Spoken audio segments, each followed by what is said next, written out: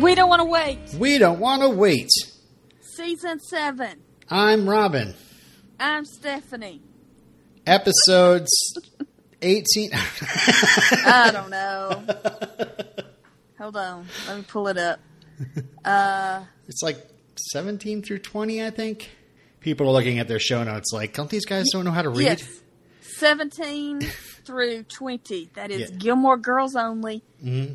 Hey, Belle Mays. Hey, Belle Mays. It's Just Like Riding a Bike. And Lorelai? Lorelai? I feel like we're wrapping it up. I mean, we are. Yeah. That's a good segue. We should. There's something I said before the show that I want to announce. Yeah. Oh gosh. Well, since I'm the one that's kind of responsible for this, I guess I'll just kind of make the announcement. We've told a couple people already, but I think we're going to be after a year in the life. We're going to probably wrap up, or at least, go on a long hiatus. Binge casting has gotten strangely even harder during a time when I'm home all the time. Mm-hmm. For some reason, it's now harder. Maybe it's just because the girls are older and they just kind of require more attention, or and it's not even just finding a time to podcast, but it's also finding a time to sit and watch episodes and take some notes and try to think of fun things to talk about for each episode. And I was, so I think, I don't know, it's like I'm going to, we might have some guests next week, and then we're going to be doing Year in the Life, and I know some of you are going to drop off for that one, so, from what I hear. So let's just say we're going on hiatus. Stay subscribed.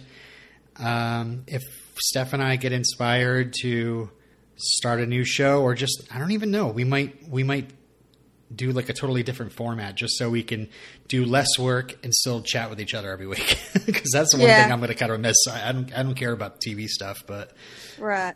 Oh yeah, because when we take a break, I'm like, all right, Robin, I'm ready to get back at it. I know, right?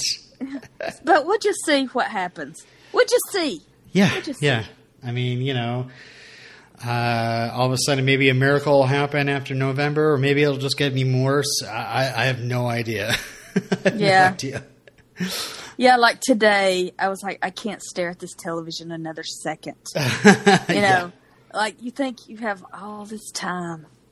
We thought that this would just be heaven, Yeah. We're just stuck inside, watch whatever we want all day long. No, there's only so much you can take till you have to get out and see daylight. I mean, I wish I had that problem, but unfortunately, I have two smalls that seem to just occupy the TV. And if they've decided not to occupy the TV, then they're going to make sure that I'm involved in whatever activity they're doing. So it's like I really have to just kind of wait till 9 o'clock at night to start watching anything. Yeah. Has the Disney Channel obsession hit? The Disney Channel obsession? You mean Disney Plus, or just are they hooked on one certain thing? I can tell you, I could get my my daughter Isabel to take over co-hosting duties because she loves to binge. She, and if you want to talk about Austin and Ally, or if you want to talk about Fuller House, she might be a good replacement for me. Okay. I'll keep that in mind. Meanwhile, the other one just wants to watch YouTube videos of people screaming at their video games, their kiddie video games, and it's really loud. And shorter attention span. Yeah. Although she loves Spider-Verse. She'll be down for any time we wanted to sit down and watch some Spider-Verse. Oh. So, anyway, ready? I just wanted to say, thank you people for listening. And I think our plan is going to be next week we're going to do the last 2 episodes of the season, and we might have guests. And then for each episode of Year in the Life, we're going to do one podcast for it. So it's like it's like we'll turn into like a movie review show for 4 weeks. Okay. And yeah, okay, I'm ready now. All right. Gilmore Girls Only. Gilmore Girls Only. I think this is the only episode I actually split into chapters, and it's not even much chapters. It's like Luke and everything else. Because the rest of the episodes, they all seem to kind of flow together. Okay. I'm going to read you my the trivia, the IMDb trivia for this episode. Oh, sure. Did you realize Mia was recast? Who? Oh, Mia, yes. Okay. Yeah, totally different person. Yeah. Kathy Baker. Okay. From Picket Fences, most famously. Ah, yes. But character actress in other things as well. Zach tells Luke that it's obvious Luke used to play ball. Scott Patterson, the actor who plays Luke, actually did play minor league baseball for 8 years before pursuing an acting career. Oh, really? So there is hope for us all. There's still hope. Yeah. I got to get into baseball first, right? That's the path. Well, like Peter Dinklage was like 30 before he started acting. Oh yeah. I've heard of like older actors, getting into acting late in life. Like who was it that just passed away? Well, not Chadwick Boseman. No. Somebody from Brooklyn. He was like very, very Brooklyn because I was in Brooklyn when he died, and I was like, "Oh, I'm in Brooklyn. He's in Brooklyn." It just Anyway, yes, it can happen late in life too. Mm-hmm. Mia's house is the same set as Kyle's house in Keg Max. Oh, really? Yeah, that's right. Now I'm thinking of the scenes in those two different episodes. They do look like the same house. Yeah, it's just this one's lit up during the day. The show tune Emily puts on in the car is "Oh, What a Beautiful Morning" from the musical Oklahoma. The plot of the musical has subtle similarities to Gilmore Girls. The story revolves around a woman, Laurie, who has to decide between two men, similar to Lorelai deciding between Luke and Christopher. The musical also features a fundraising auction where the ladies make lunch baskets for the men to bid on to win the company of the lady for lunch, a so-called box social. The same kind of auction was featured in episode A Tisket, a Tasket. That wasn't it. It was a basket. A Tisket, a basket. No, I think it was Tisket, a Tasket. Oh, okay. Where Jess outbids Dean for Rory's lunch basket. That was a great episode. Yes. Yep. I think that's it. That's it. Mm-hmm. All right, let's get into the episode. Let's start with Luke. We start off with Zach pushing Cream of Wheat. They've got Zach. I love how dedicated Zach is to this job. Now that he's taken over for yes, I like non-idiotic Zach. Yeah, really eager, really earnest Zach. Not just all stuck on himself and stupid. What's going on? I don't know. Yeah. He was the biggest jerk for the longest time, and then all of a sudden Lane took an interest in him, and it was like, okay, it didn't make any sense. But maybe she saw late season 7 Zach and was like, I can make it into that. I see potential. Yeah. There's potential here. Yeah. Maybe I'll break him like a stallion. Gross. Kirk calls Zach an amateur because, the whole situation with the pickles and the pickle juice dampening. It's so funny. My daughter Isabel has recently gotten into pickles, but the problem is what she does is she takes the pickles out of the jar, the sliced dill pickles, and we have hamburgers and fries, and she takes the pickles out of a jar and puts them on the napkin next to her plate and lets all the juice drain out, like this napkin sop up all the juice. Yeah. And then she turns it over and sops up all the other juice so she can, I'm like, so do you want a cucumber? Part of it's the juice. Nope. Doesn't want any part of it. Anyway, sorry. Zach wants Luke to come over tomorrow for dinner. And says, actually, Lane also wants you to come over.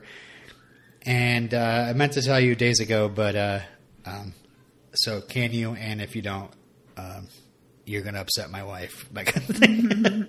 And she's making curry, and he kind of like turns his nose up, and he's like, "Oh, okay, change the menu. She won't make curry." Yeah. No, thank you. So anyway, at Lane's, Luke brought wine because he's dumb too, apparently. He stays, and then he's like, after dinner, he's like, I gotta go, but they offer him homemade peach pie, and it turns out he made. Yeah. And then they start talking about how like close they feel to him, and he's like, all right, you guys need money? What's going on? And of course they want him to be the godfather. I kind of figured that out. Yeah, because there's like no male father figure in their life, so right. He's the closest thing. They're spending a lot of time with him. Yeah. There's like him, Kirk, Brian.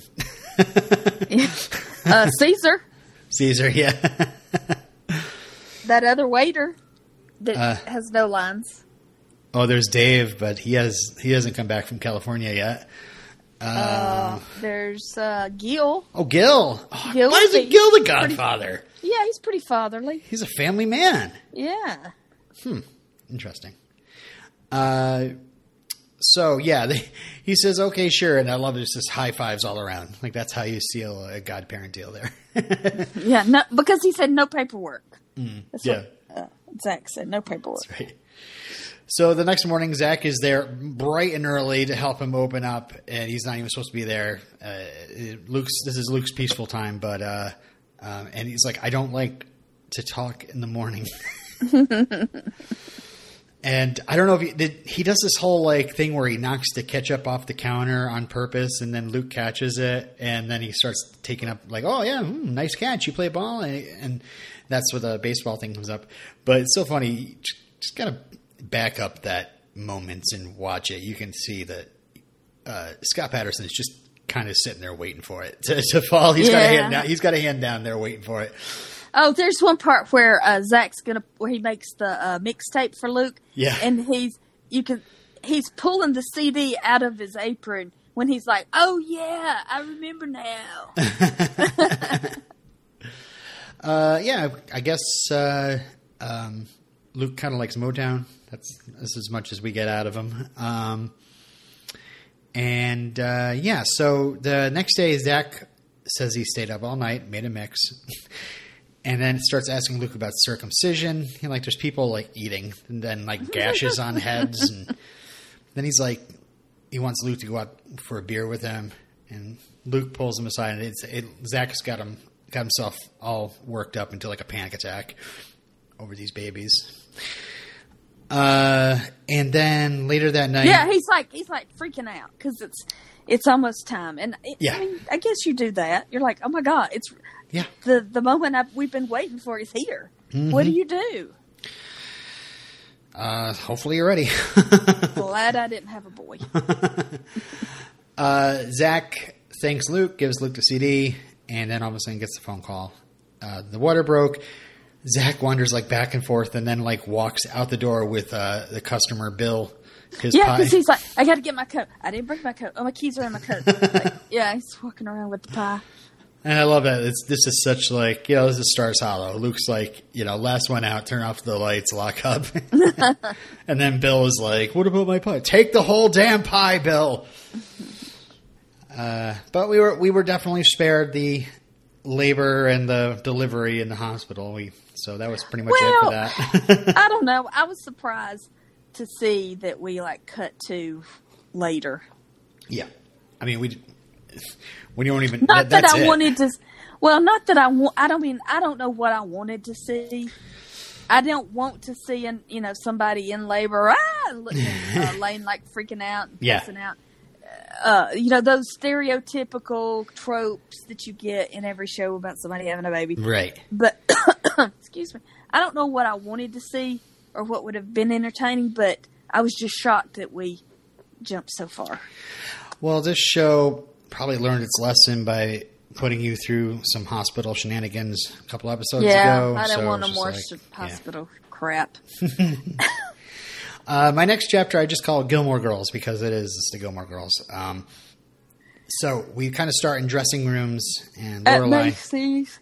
And Lorelai, Is it Macy's? this is Okay. This is like a moment. This is like a huge life moment where you're buying your child's professional clothes. Like, I can see myself going through this soon, or right, where you go shopping for a very special outfit for to apply for job interviews.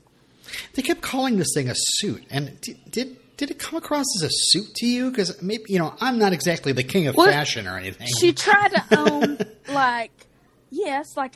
this is a professional suit. This is like she tried on the slacks and the coat, the jacket, and she tried on jackets with skirts. So she tried on several different suits. This is a female version of a suit. It just looked very casual. This is the Hillary Clinton pantsuit sort of suit. It didn't look very pantsuity though, I mean, it was a suit. I mean, we're years out from years ahead of Agent Scully, that kind of pantsuit. But I don't know. It looked kind of like it looked more like a casual suit. I don't know. Again, no judge of clothes. Apparently, a large tank is driving by my house. I have no idea what that noise is. What could it be? Oh, it is a tractor. Everybody, we have a special guest with us tonight. His name's John Deere, and he just arrived in Vermont. Matter of fact, he's been all over Vermont.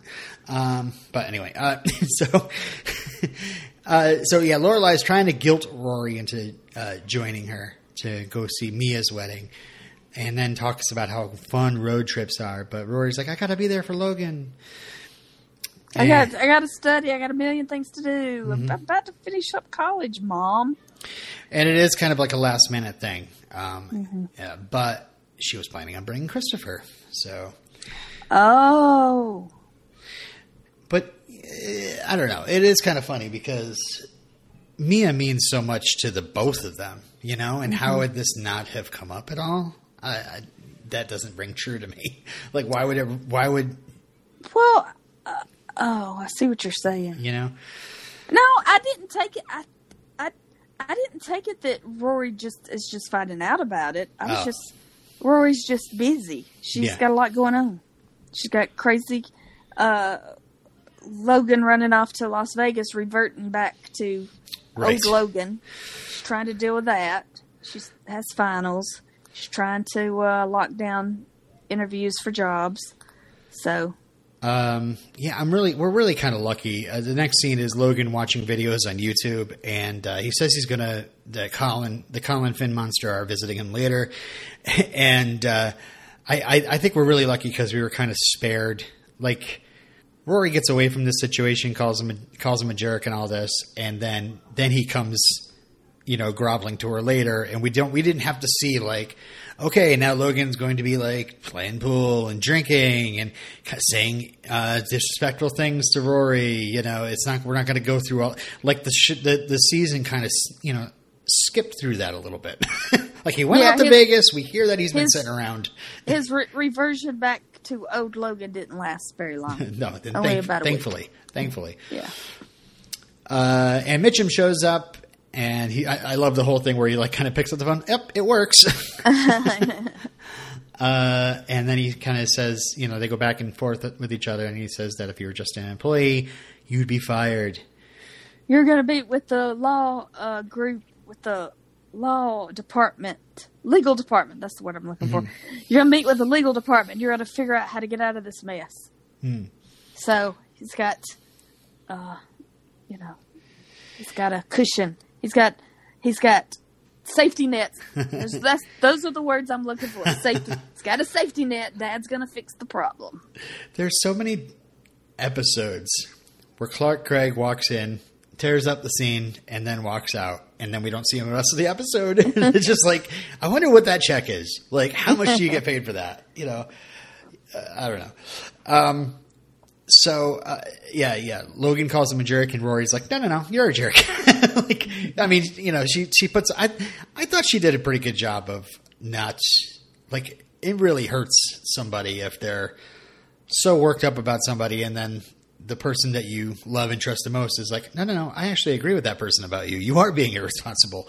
It kind of puts you back on your heels, and but I think Rory kind of, I don't know, she doesn't get too like petty. Like she doesn't let her frustration in this cause her to be like mean about it until like she kind of calls him a jerk and then storms out. I don't know. I thought this could have gone a lot worse, Mm-hmm. This could have had Rory ending this argument with like mud on her face too. But I think she did a pretty good job. All right, so we go to the Gilmore house, and Lorelai's helping on the computer. She tells Emily that she's suffering. Emily doesn't understand what she's talking about. I'm not elevating above the ground. What are you talking about?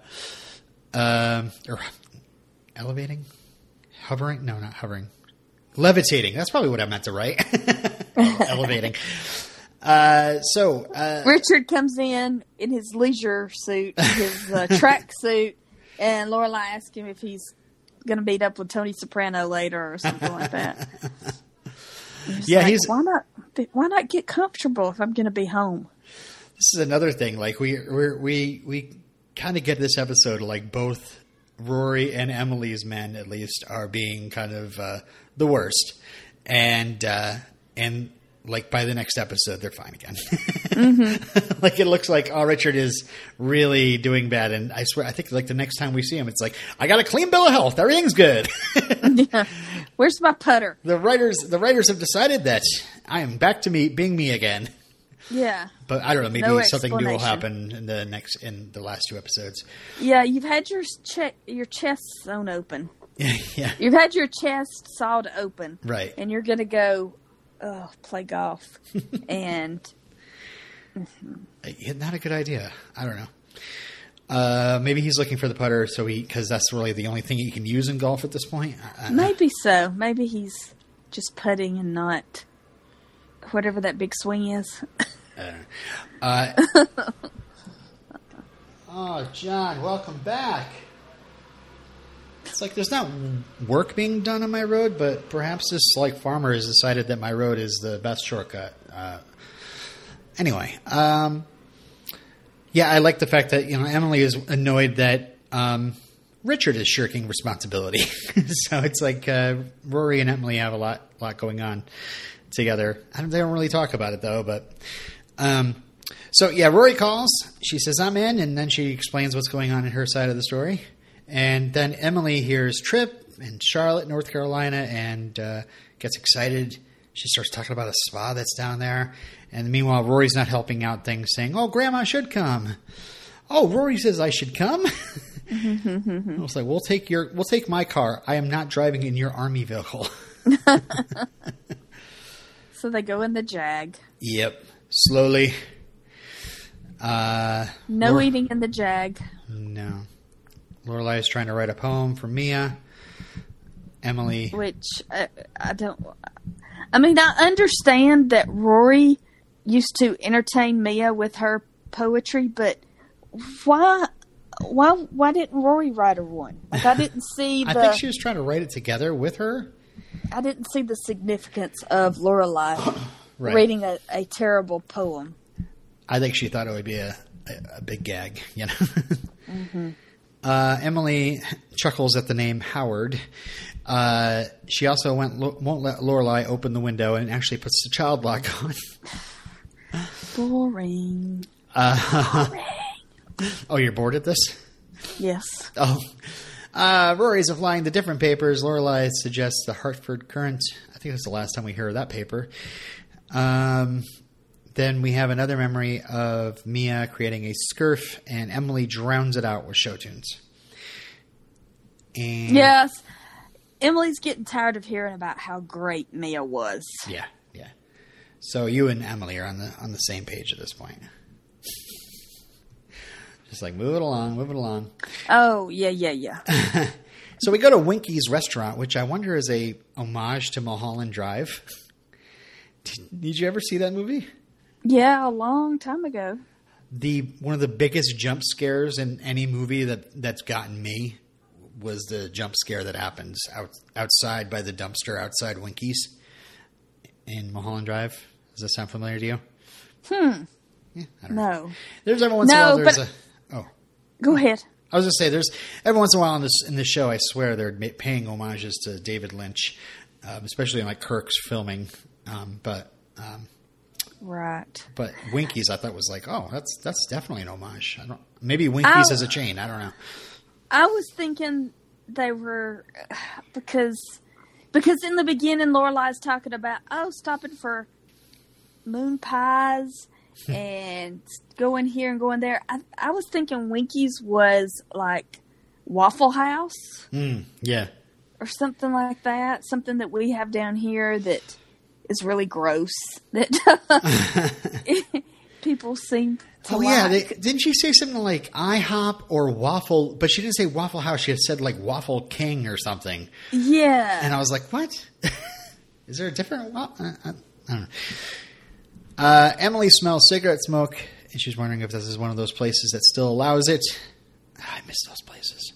Anyway. Winkies Hamburger was a chain of hamburger fast food restaurants in or near Pittsburgh, Pennsylvania. Oh, well, there you go. Definitely not in California then, because that's where Mulholland Drive takes place, obviously. Oh. All right. Lorelai and Rory order seafood, and Emily's like, yeah. And she orders a turkey sandwich and a glass of Chardonnay. Did you want to say? Clear one. That's the clear one. Emily looks over different things she's going to do at the spa, tries to talk the girls into joining her, but no, we're here for Mia. And so Emily goes to the bathroom, and Rory's like, we should kind of dial it back. It seems like it's bothering Grandma. And Lorelai, of course, is like, F my mom's feelings at all. But I guess it's not as bad as it has been, because really it's like, what do you expect? You know exactly why we're on our way down here. This is what you decided to put up with. So I guess, they shouldn't feel bad about preparing for going to this wedding and coming up with these different memories of this woman, Mm-hmm. I don't know. But Rory's worried. She wants Lorelai and Emily to remain close-ish after she graduates. And, yeah.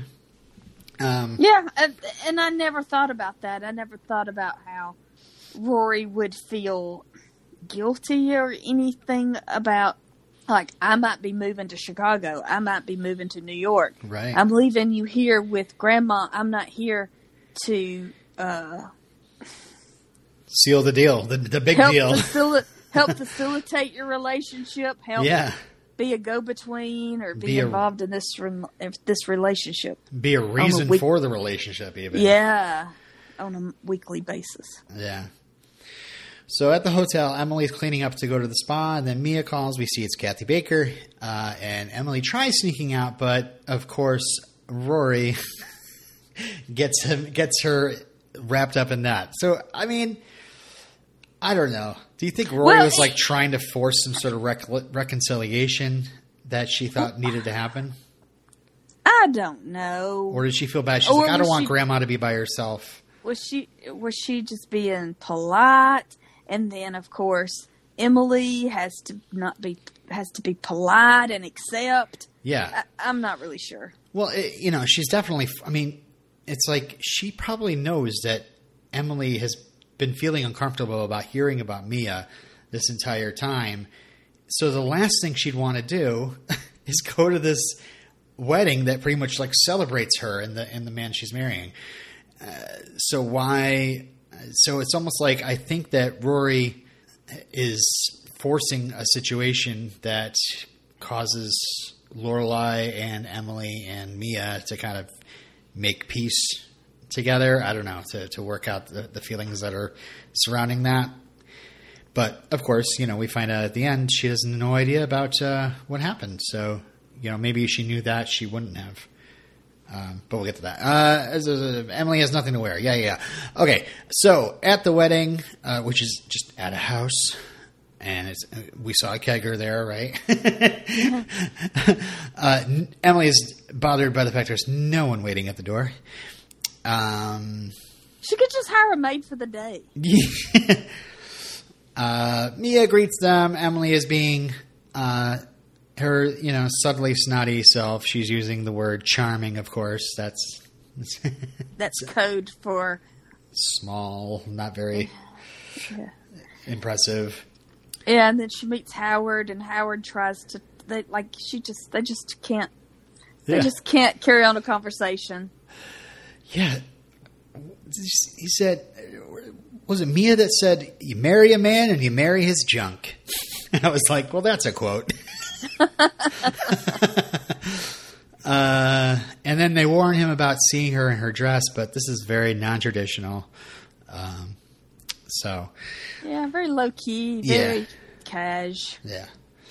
Howard mentions how they are much like Mia described, and Lorelai jokes, "Oh, she must have left out all the bad stuff." And Mia's like, "Well, there's no bad stuff." And Emily says, "Lucky you." Mia borrows the girls for a touch-up in the powder room while Howard tries to be pleasant, and Emily says, "I'm going to sit in the sofa in the back." So we go to the toast. Lorelai reads her poem. Emily checks her watch. Emily asks a guest to get her a glass of water, which I was like, "That's my mom right there." Like you, really? You look like you're able-bodied. Just can you go get me a drink? That's my mom right there. My mom would totally do that. Really? Absolutely. So Logan arrives, and Rory's pissed. "What the hell are you doing here?" And Rory yells at him about being last year's Logan, not impressed by your gestures anymore. You're not going to just come run down here and sweep me off my feet and it'll make up or anything. And Logan's like, "Please let me explain." And yeah, I love how Rory just kind of is like, "No, this is me blowing off steam. This is, you got to go to Vegas and do your blowing off steam. Now I'm mad and this is me blowing off steam. So you don't just get to intrude on that." All right. What'd you think about that? Nah. You weren't happy with that? I mean, yeah, it was fine. She kind of stood her ground. Yeah. She wasn't just like, "Oh, I thought this was Logan, very, he's very so mature. charming." Yeah. I mean, I guess you could look at it as immature because of the fighting or whatever, but I also think she's kind of standing up for herself, Yeah, she's standing her ground. It wasn't, immature at all. Right.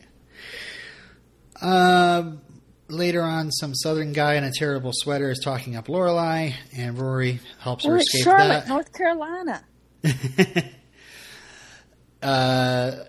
Rory tells Lorelai what's going on, and she says this is going to be on my terms if I forgive him. And of course, Logan's just outside waiting. And there's all this Mia's like, "Oh, I can't believe little Rory has a boyfriend." And Emily says, "Oh, he's from a good family. He's a great boyfriend or something." "Well, I hope she doesn't get her heart broken." Well, as a matter of fact, Rory, if anybody is, Rory's a heartbreaker. Rory's a heartbreaker. She doesn't get her heart She's broken. Smart, confident, witty, charming. She's going to have her pick of newspapers. Rory will be fine. And wow. I would, okay. All right. Just like watching the RNC convention last week. I want to see watched that? No. No. But, I want to see that person they're talking about. Who is this person they're describing? Because I don't see that person. I don't know. I mean, I don't know. There's something about the last half of this season that I am just falling for, head over heels. I'm just like, yes, this character, yeah, everything works and it's all great and everybody's great and I love all these people, and I don't know. I'm just like a wash and some sort of glow from watching these. Well, I am not. That's so funny. I mean, Emily, that just reminds me of people in my life. Of they're describing their child, and you're just thinking, yeah, no, these people this person is not going to do all those things you think that person is going to do. These people don't want that person like you think people want that person. You know. Go ahead. There's some other stuff here. You kind of skipped a little bit ahead. There was this hippy dippy girl named Donna tries chatting with them, and that was some good texture. Donna was like, "Oh, Mia was like a mother to us," and I thought that was great because that instead of it's just this image that you have in your head that they've given us over the years that Lorelai showed up on Mia's doorstep with a baby and Mia took her in. There's another person who has history and knows these other characters and can add to that. Oh, Mia was such a mother to us right in front of your mother who was not a mother to you. I know. I love the moment where Mia talks to Lorelai and, you know, she could have been like, this is a great character too, or just at least one that makes me happy because, you know, she could have been like, oh, your mom's still giving you crap, you know, I'm so glad I was there for you or whatever. But no, she's like sympathetic to Emily. And she says, imagine how difficult it was to lose you. And then she mentions that Emily actually visited 5 years ago and asked for photos. And Lorelai's like, oh my God, she never told me. And I was like, oh my God, I totally forgot about that. Yeah. That was a nice little, like, I don't know. They could have just kind of put that on an index card and stuck it in the board and said, we're going to play this hand, you know, when, you know, years down the road. And, you know, who knows? Or it was just somebody who's really knew the show. The writers really know the show. And they decided to kind of pull that out and go, okay, this is a good way. Because, we're getting towards the end of the show. We're wrapping up these characters. We're sending people in different directions. And, I hated the fact that in Season 6, I think that was Season 6, we had a 10-minute fight about every single problem on the show. And it mostly got resolved in a montage. And I know some people probably don't see it as a resolution, but I felt like it was trying to be. And I like that this is like, there's like kind of layers to the hurt and the pain that both of them have shared over the years that need to be, you know, ironed out. And this is actually really good for all of them. And so, Rory is really smart. She's witty. She is confident, and she knows her mother and her grandmother really well and played this perfectly. And your silence means you agree. Okay, so outside, Rory walks out, and Logan's like, oh, you didn't have to bring me cake. She's like, I didn't. Logan apologizes again. He says he fell in a hole. His dad was right. He decided, since his dad is so right. Logan waited a long time because the wedding was during the day, and this is like evening. So hours have passed, and Logan just stood out there leaning on the car. That's what you do.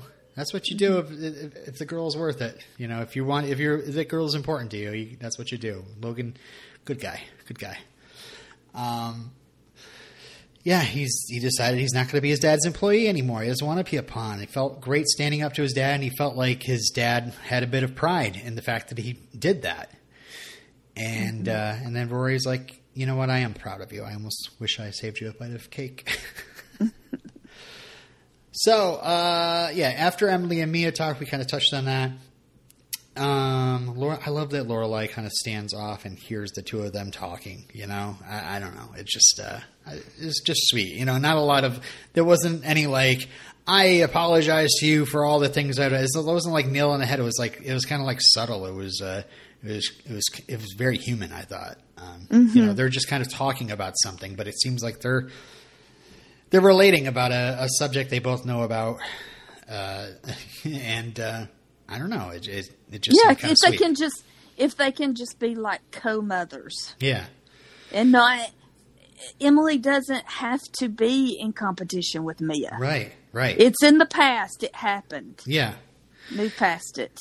And I love that Emily kind of shakes Mia's hand and thanks her, and then she says, "For everything," you know. Yeah. So it's like she makes these buried. kind of like these eye movements or something like, Yeah. "Oh, look at my mother being all grown up."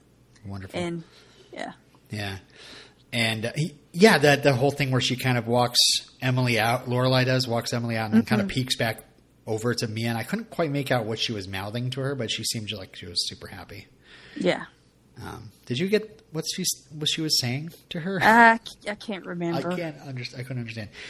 All right, back at the hotel, Rory sent her stallion packing to wait for her at home, and because it's a girls' trip, and Rory then begs Emily to stay and watch a movie, and then she goes to raid the vending machine, and Lorelai talks to Emily about buying Rory a suit and kind of starts talking about how hard it's going to be without her when she finally leaves, you know. And Emily is super quiet, and she says, "I'm sure you'll get through it."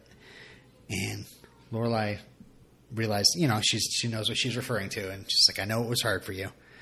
And Emily just goes, and that's it. Again, I just thought that was like nice, quiet. You know, you don't expect Emily to be like, "Here's all my feelings," and you know, and now here's all the things you've been wanting to hear from me. That, you know, Emily is being Emily, and I think she was just glad to hear that Lorelai was acknowledging that she was in pain. That it hurt her that her daughter left her, right? And she didn't get to experience all those things that she was expected to experience as a mother. And really, it's like, I think there was more anger and sadness over the fact that Emily lost this entire time with Lorelai than what Lorelai was thinking, which is, you know, Emily just wanted me to, you know, fit in that school outfit and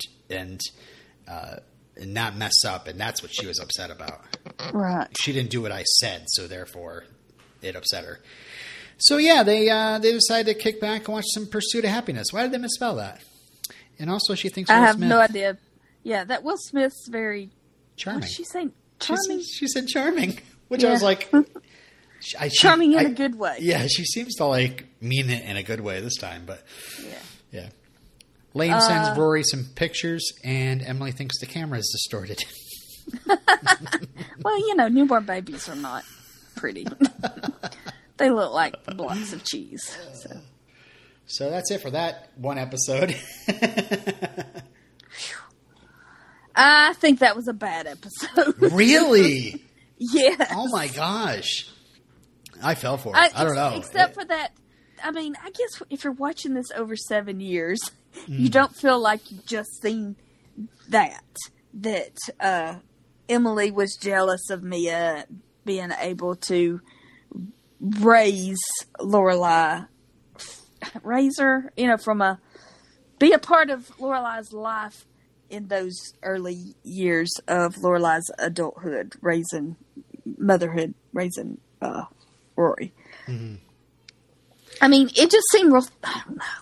It's fine. It's fine. I just feel like they rushed to write that to get, times we're wrapping it up. And I think, some of the Palladino sins are being righted by these writers, and you know what? I'm here for it. I don't care. You know, I'm sure there's some super Gilmore Girls fans that are like, this season does not exist. And I say, yes, the first part of it. But this is like, I'm just like, oh, this is great. This is great. All right. Okay. All right. Hay Bale Maze. So we started the Dragonfly. There's arguing over baskets between Sookie and Michelle. Whatever. Sookie. They are setting. What did the kids say these days? Audi 5000. Yeah, whatever. I'm Audi 5000. We go to Paris and Rory's, and it looks like Logan's been hanging out at there a lot. Paris is upset about the 2% milk going down, but there's so much milk in there. Yeah, she has to have like 2% for her cereal, half and half for her coffee, whole milk for her tea, something like that. She has like all the milks. Lactaid for Jonathan, even though he's not like allergic, but he could be, or something like that. He says he's not lactose intolerant, but she says that he's lactose something. Logan marvels at Rory's suit. She's anxious about her first big interview. It's at the Providence Journal Bulletin, the Projo Bowl. I don't know what. Yeah, and Jonathan, Doyle's like, oh yeah, that's a good paper. Yeah, that's good. Okay. They have a comic section. Oh yeah, he says, yeah, the New York Times don't have a comic section. Yeah. But, I guess if you go to Yale and graduate from Yale and you're the editor of the Yale Daily News, I guess you think you're better than the Providence whatever. Paris confronts Logan about why he's always there, and then tells him when they leave, because he's staying there, to do the dishes. Oh, fucking do the dishes. Huntsberger, do the dishes. You better check those dishes when you're done before you eat. Okay, we go to Luke's. April is big into the deep history of New Mexico. She's very appreciative of the history there, and then she now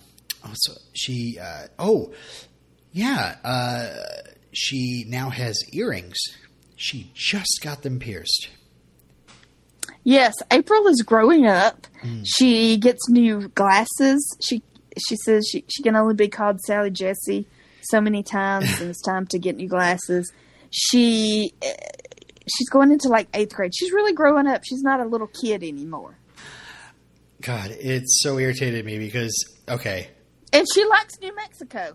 She's settled in. Yes. I'm getting into a personal story. Here we go. Right. Really irritated me. My wife watches Gilmore Girls too. She's watched this a couple times over. She even, like I said, darted ahead of us and watched the rest of the series. So for the longest time, for like the last couple of years at least, my daughter, who is turning 9 in a week, has been yelling at me over and over again that she wants her ears pierced. And I was constantly like, why do you want to mutilate your ears? Why can't you wait till you're a teenager to do that kind of thing? Why do you need to shove holes in your ears? What? And then, her back and forth is like, well, why didn't you pierce them when I was a baby? I was like, because babies don't need earrings. That's why. And, call me a, I don't know, traditionalist or whatever, Tony Soprano. It's 1950s in here. That famous line. But I just don't believe that. I'm like, why does a little kid need earrings? I don't get it. I finally gave in. I said, okay, fine. She's got a birthday coming up. Surprise her. Take her out. Get her earrings done. And I didn't go, but I got the video sent to me, and it was absolutely terrifying to see. They see these two women. They both like put the guns up to both ears at the same time, and they're like, 1, 2, 3. Yeah. Because if you do one, the kid's not going to let you do the other. Yeah. Holy cow! And then you see my poor sweet little innocent daughter go like a real start once those earrings go through her ears, and then you see her like about to lose it, and then she kind of pulls it together, and then she's like, all right, that was really good. Because she knows that her father's waiting at home going, I told you. So, ever since then, she's been kind of parading around, look at my earrings. She's looking forward to finally getting them out once it all heals so she can put like big hoops in her ears and stuff. But then I get to this episode and I'm like, April is how old? And then she's like, I just got my ears pierced. I was like, see? So, yeah. Mine have grown up. Like if I have to go get mine done again. And you know what? I don't want to. Yeah. it's just like, why do you need earrings? Why? Why do you need to worry about makeup or anything like that? You're a child. Who cares? Everybody has their ears pierced. Ugh, hate it. I hate seeing my kids go down this road of like, well, look, this person has this and this person. It doesn't mean you have to. It doesn't mean you have to. It's like, why do you want to? Because of peer pressure or because you legitimately want them? Well, she's got them now. So anyway, I'm not bitter. But I saw this and I was like, son of a bitch. I could have used this as good evidence. I could have been like, honey, Gilmore Girls. That kid's like 14, 15 or something. I don't know. Yeah. Anyway. All right. So the big thing about that scene is Luke now has this gigantic turquoise bracelet that he's wearing now. And only for April would Luke wear jewelry. Yeah. So you can, he loves a girl, Mm-hmm. At the Dragonfly, family is super excited for the spring fling. Rory calls. Michelle, yes, he's calling from a train. Michelle talks to her about how trains are disgusting and train tracks are like slug trails. Yeah, she's like, this isn't dirty. So Rory says it was a great interview. She says she was just being herself. She might just get the job. It was just at this point I was like, what happens at the New York Times? I don't remember. I don't think they kind of pulled these together about like, okay, or maybe I wasn't paying enough attention because for a while in these episodes, I just have like the words like arrest and fellowship, New York Times. Are they the same thing? What is going on? Why is she taking all these interviews? Yeah, well, to me, it was like, the San Francisco Chronicle, the Chicago Sun-Times, the New York Times, Fellowship, Rhode Island. The potential, I could potentially go anywhere, work anywhere and do anything. I'm the greatest. Yeah. Everybody wants me all over the country. I'm from Yale. I was the... That's all that was going on in my mind. Oh, God, yeah. Once we get to the Paris meltdown about that, that's when I was kind of like, oh, must be nice. Must be nice. Yeah. Law school and medical school? Really? Really, Gilmore Girls? Really? But, I mean, and the point, and we'll get there. We'll talk about it. So, yeah, Rory's feeling all grown up on the train. And so we go to Lorelei's, and yeah, Rory's got Logan with her. And this is when I realized, like, wow, Logan has never been here. Like, when he started hanging with Rory, she was living at Yale, or she was living in the pool house. Mm-hmm. And then she was living with him. It's never been. And then when she was there at Stars Hollow, he was in London. Right. So yeah, Logan gives Lorelei fancy flowers, says Lorelei's house is charming, because they're doing a repeating thing. But again, the word charming comes up. They she set up a trundle bed, but it's just kind of like, you guys do whatever makes you feel comfortable. I'm sure that every parent, or not every parent, but that time when you're a parent that you have to put your child to bed and they have their significant other with them. Yeah. And you're like, oh. I wouldn't put them to bed. I'd be like, good night, and walk away.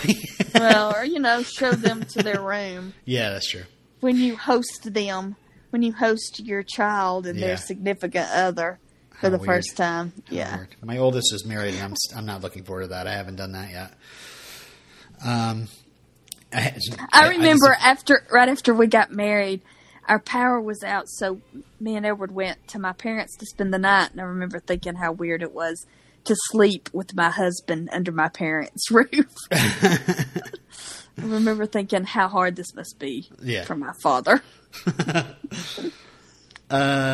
So Rory takes Logan for a trip around Stars Hollow and points out all the places that she's crashed her bike.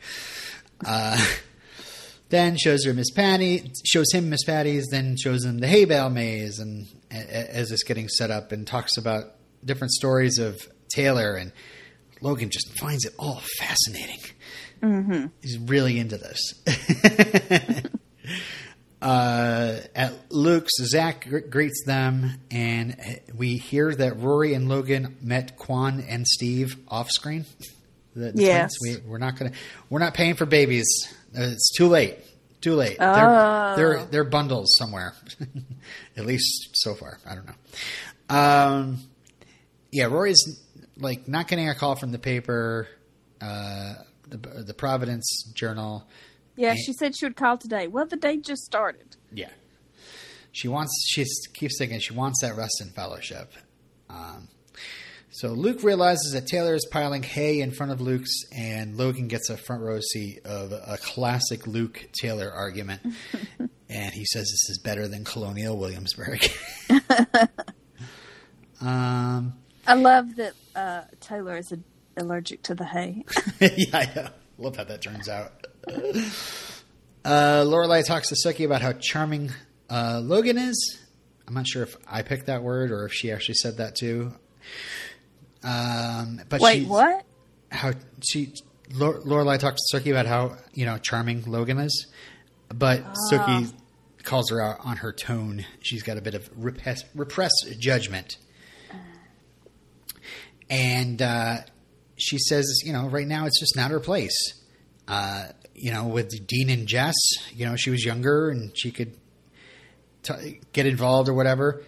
But now it's like she's talking about all the things that Logan has messed up on recently, and she can't really call him out on that or feel like comfortable talking to Rory about it. How concerned she is. It's really difficult when somebody you love comes to you with complaints, with negative things about their significant other, and you're like, how am I not supposed to hold that against them? Right. Let's see. We go to the town meeting, and Lorelai gets to see Luke and does a little bit of small talk with him, some awkward small talk. Oh God, that was painful. Yeah. Painful, awkward small talk. Wait. Am I thinking of the right? Well, part? No, this is okay. It's quick. It's quick. It's like on their way to sitting down. Yeah. It was fine. But at least we have Lorelai back in the diner. Yeah. Well, this is Miss Patty's, the town meeting. Oh. Yeah. I don't know what I'm thinking then. Miss Patty's town meeting. Hey. Oh, Taylor explaining the significance of the hay maze. Right. There's no lemonade booth, and and then there's no, what about Maury's salty nuts? There's no booth for salty nuts. So they can't afford that. Everything is going to hay. Yeah. And then he reveals this huge hay maze, and then reveals also that Kirk has been standing underneath a hood or underneath a sheet in a giant Minotaur mask the entire time. Hey, Kirk, what's with the cow's head? Some great Babette stuff on these episodes. Yeah, this hay maze takes up the whole town. It's so huge. Yeah, the gazebo is being moved. Yes, that is significant. Mm-hmm. At Lorelai's, Lorelai finds Logan and Rory making paella, which is a word for a food that I've heard now and then. Oh, 4th of July, I made vegetarian paella. It had artichokes in it, all kinds of bell peppers. Yeah. It was delicious. That sounds so gross. And then I got a stomach virus. See, that's exactly what I think I would get from eating that. And I thought I had the COVID. Oh, yeah, we find out the gazebo is being taken out because people would recognize it as a landmark. So, Lorelai talks to Logan about business. She's not really impressed with the rich boy playing the .com boom thing. And that's when Rory runs in excitedly. She got the job in Providence. So Later on, Rory is talking about moving to Providence, being a big fish in a small town. She'll get to write a lot more than she would at the big papers. She's a big fish. Oh, she thinks she is doing Providence. She's doing Providence a favor by taking this job. It's something about Rory Gilmore where she says stuff like that, and I'm just like, yeah. You're Rory Gilmore, of course. And I'm not thinking like, thinking it in comparison to like many other people would want that job and how much they would, appreciate that. And it is funny how these episodes kind of humble Rory. I mean, if there's anything that you should be happy about, I think, is that Rory gets humbled like crazy in these last few episodes. It's almost like the writers are like acknowledging the fact that Rory gets everything that she wants. So it's just interesting. So yeah, Logan and Lorelai then get into a debate over going for her dream versus making sure that she's got a steady paycheck and a 401k. And as Rory's getting pies, Lorelai... And Logan is like, what is that? 401k. And Lorelai says, Rory's not like you. She's not a gambler. You're a gambler. And then Rory comes out with 3 pies. Logan can gamble. Logan has the privilege and the birth... what do you call it? The silver spoon? The... birthright? Savings account. The trust fund? For the trust fund. Okay. He's got the trust fund. He can... He's got the... Yeah. Sometimes I feel like I'm playing the pyramid with you. I just want to tell you I really appreciate it. It's a good game. I love pyramid. It's fun. Gets in what's going on in my brain. Or what's not going on in my brain. Hey, I hear you. All right. Lorelai's house. Rory is up late writing her pros cons list. Logan decides to get his pants and then his shirt and then his socks on to go get some water because he doesn't want to be in an awkward situation and show off the abs to his potential the mother of his he doesn't want girlfriend. Rory's mother to think that they've been having sex. Yeah. I think that's what it comes down to. So, of course, as soon as he goes out in the kitchen, gets water, Lorelai comes in looking for pie.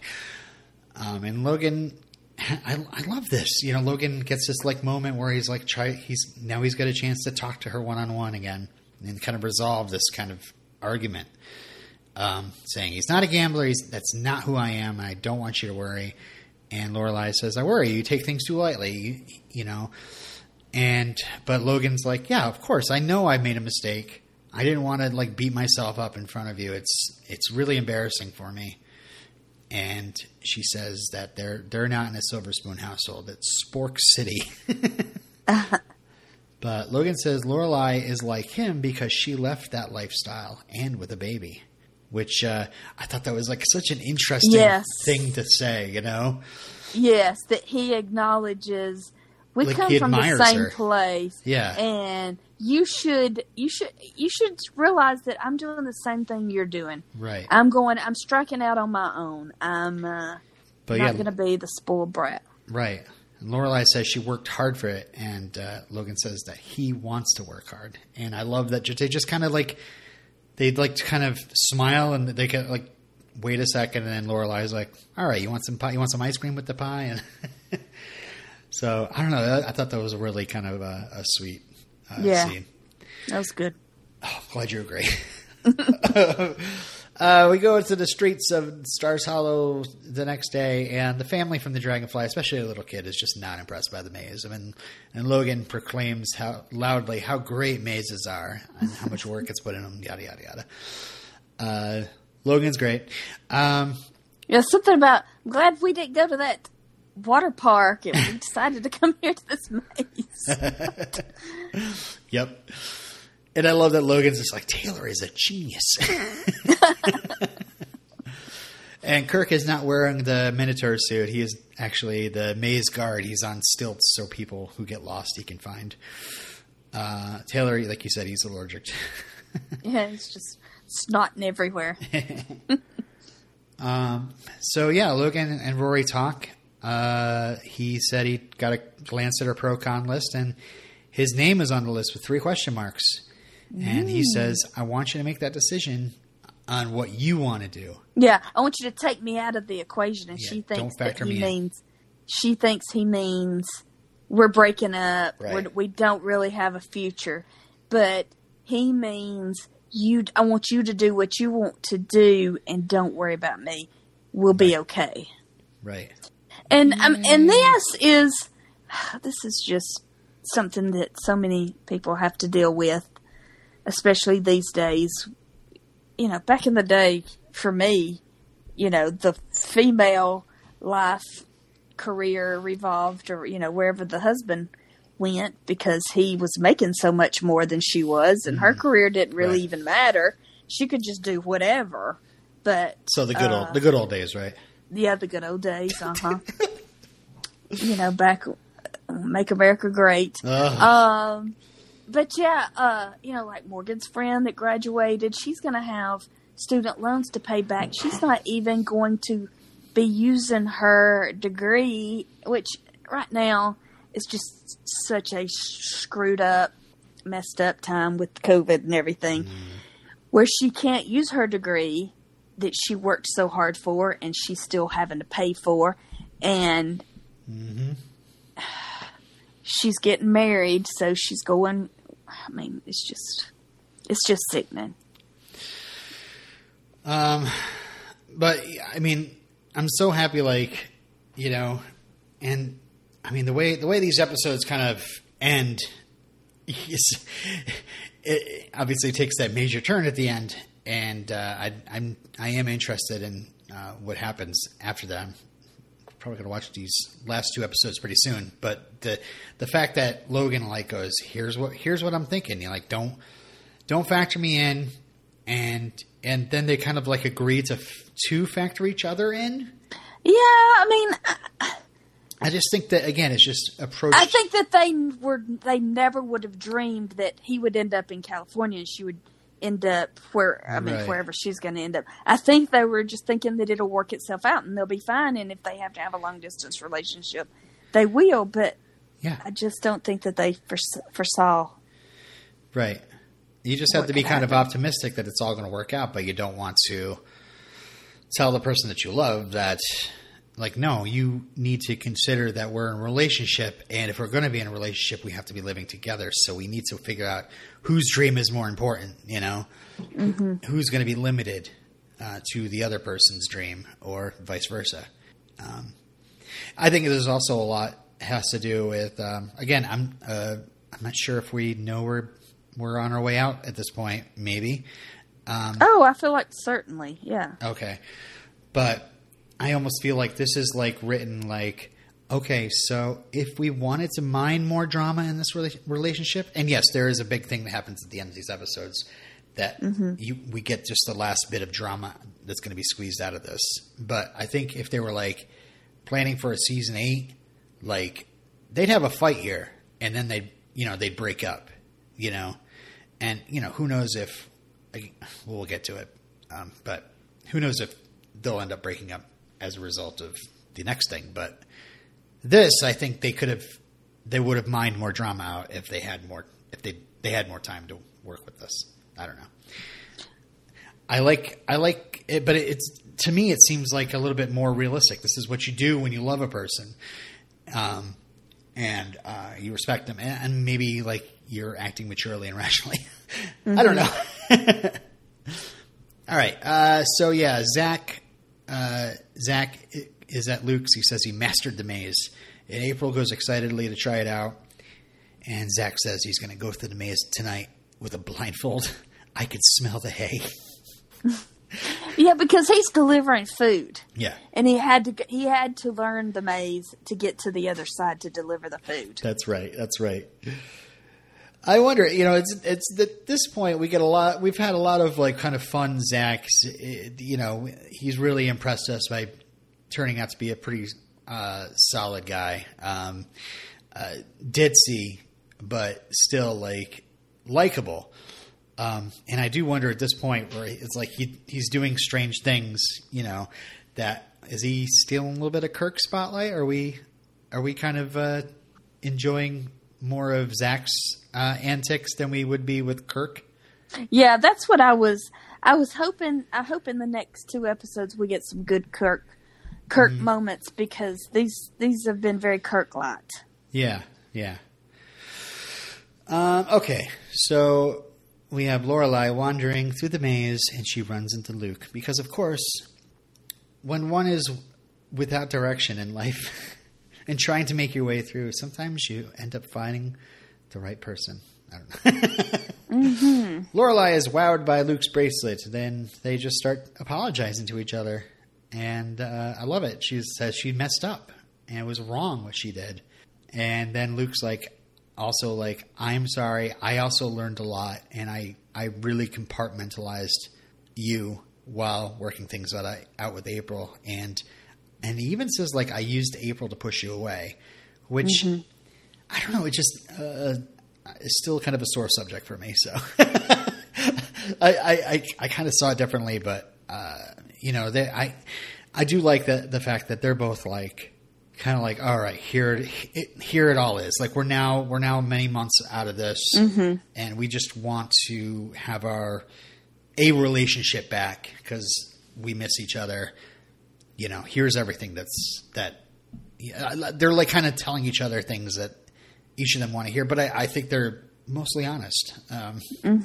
He did compartmentalize her. I don't know if he was consciously using April to push her away. Like, I don't see him doing that. Like, I think he wanted to marry her, but I don't think he or at least it was written poorly where that wasn't clear enough to me. I don't know. All right. All I could see was he could only do one thing at a time. Men can't multitask. Yeah, men, they suck. They say. That's what they say. I don't know. No, I have a problem multitasking. Sure. Well, they say the only reason that women can multitask is because we have to.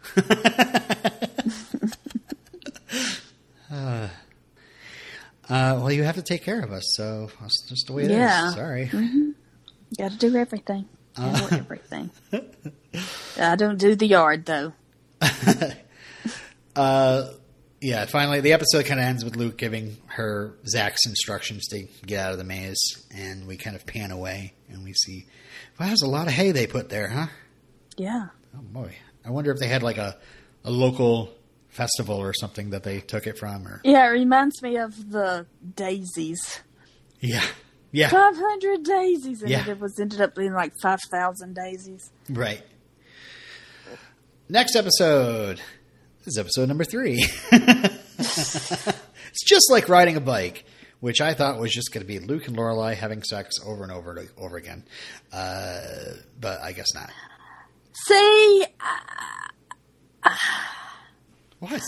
I don't know. I just see this as closure and moving past the breakup and the being separate and moving back toward being friends. Yeah, for sure. And that's definitely what it is. and I'm also happy with that. I do want them to be together in the end, and they will be. I have not given up hope. But obviously they can't she can't rebound on her rebound, but I honestly thought like, oh, they're running the episode. We're getting towards the end of the season. We're running out of episodes. Maybe there's like a 3-month time jump.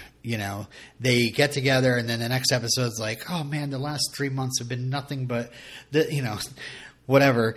And we're now back to regular old Luke and Lorelai. It would have been a cheat, but I would have thought, well, they need to wrap things up, so they want to finish the story. And she did realize that the problem with Christopher was that he was a rebound. So she will not do that again. Right. Mm-hmm. But she's definitely interested. Did this dress that she's wearing here at the beginning of It's Just Like Riding a Bike seem a bit Hot Topic-y to you? Or just, I don't know, like, I don't know. It just seemed, it seemed very ModCloth to me. It seemed very vintage throwback. Yeah. I didn't see Hot Topic. Hot Topic. Well, I don't know. Maybe I was using the wrong words, but okay. Like maybe the bow in the front and the knee-high boots. I was just like, I don't know. I had a feeling like she kind of dolled herself up to go see Luke that morning, you know? Yeah, she seemed very dressed up. Yeah. Yeah. So very pink cheek, rosy cheeked, and bright lip. You can't just go ahead and pull the Band-Aid off and do this. No, it starts hollow. Everybody is involved in everybody else's life. Miss Patty and Babette are there, and they raise their eyebrows. And, you know, she just wants to, like, sit down normally at the booth. And Kirk just makes this gigantic production about having to give his stool up. And talking about how it's been, like, 9 or 10 months. And I was like, has it really been that long? I mean, we're a binge cast, so it could have been. Kirk has the exact date in his book. And, so Lorelai tries to stay with the coffee, but the small talk is so awkward. So was this the $1 for a cup of coffee? I think so. Did you see what I put in the group? Yeah. A cup of coffee hasn't been $1 since like 1980. Maybe in a diner though. You know, I remember like a bottomless cup of coffee being like $1. I don't know. 13 years ago? I don't remember back that far. I don't know. I haven't gotten a cup of coffee in a diner in a long time. It's been a I'm married. long time since you were able to get anything for $1. Like when I I never have any cash on me. When my husband leaves $1 laying around, I think I should just grab that, stick it in my pocket. And I'm like, why? You can't buy anything with $1. What's it going to help? You might as well have zero in your pocket. My kids see $1, they're like, oh my God, I'm a millionaire. So on the road, Lorelai answers her cell while driving her military vehicle. And we hear that Davy and Martha got chickenpox. Jax is going to a hotel. So he doesn't get chickenpox because he's just going to be a baby. It's going to be a huge baby about it. And then Lorelai's like, well, maybe I'll host him at my house. Is that okay? That's no problem with me. And Sookie's like, well, he's a huge slob. You know, you don't want that. And then we realize Sookie is she's mad about the vasectomy. I didn't put that together. I don't know why, but I was just kind of like, oh gosh, yeah, I was like, what are they arguing about? Sookie is talking about Jackson in very unfavorable terms. Did you see where she takes the toddler cup of milk and she smells of it and then she shakes the milk into her coffee? No, I didn't see that. And then she takes the sucker that's stuck to the tablecloth off and throws it away. You know, she's just stressed. Right. With 2 kids that have chickenpox. Maybe I was distracted by the fact that, you know, it's right around here that the Jeep starts breaking down. And I thought, oh, is she running out of gas again? Like, didn't we just do this? Okay, so we go back to Paris and Rory's apartment. Paris and Jonathan jump up when Rory arrives because Paris has mail from all sorts of different medical schools. And Rory, well, she tries her best to act interested. Yeah. And yes, it's a big production. They got to get the lucky letter opener out and get lucky Rory to use the letter opener and Yale Law School's first. She gets in. Yay! Paris gives an acceptance speech thanking them both. Then we go to Harvard Medical. We are pleased to inform. Yay! Yeah, she's like, Harvard, you turned me down. I couldn't get into undergrad. So she gets into law school and medical school. Yeah. All of these law schools, all of these medical schools. So yeah. But I mean, it would be ridiculous, but you're looking at it from Rory's perspective of, I don't know what I'm doing. Right. I don't know where I'm going to be. And Paris has all of these propositions. I know. But the rest of the scene is like, okay, so Paris, like, we go to University of Pennsylvania, and then Paris notes a drop in enthusiasm and starts fixating on like maybe it's a perception, like so the University of Pennsylvania doesn't sound like a good enough. Like, should I factor that into which one to pick, and which should I pick, med school or law school? Also, where am I going to live? And then Columbia, same thing. Paris freaks out. She's got too many options. She says, Rory gets kind of offended because Paris is like, well, it must be nice to know what you want. And if you don't get that fellowship, you're going to have other options. And Rory's like, yeah, it's nice, but it's also really scary because I'm put all my eggs in this Reston fellowship. And then Paris ends up crumbling on the couch after she gets him to Stanford. And I was just like, yeah, I wrote at the bottom of my notes for this scene, I wrote, can you imagine identifying with this scene at all? Yeah, I mean, I can identify with like not knowing what you want to do in life. That's a huge thing. Mm-hmm. But I can't identify with like open doors at anywhere I turn. Mm-hmm. People everywhere wanting me.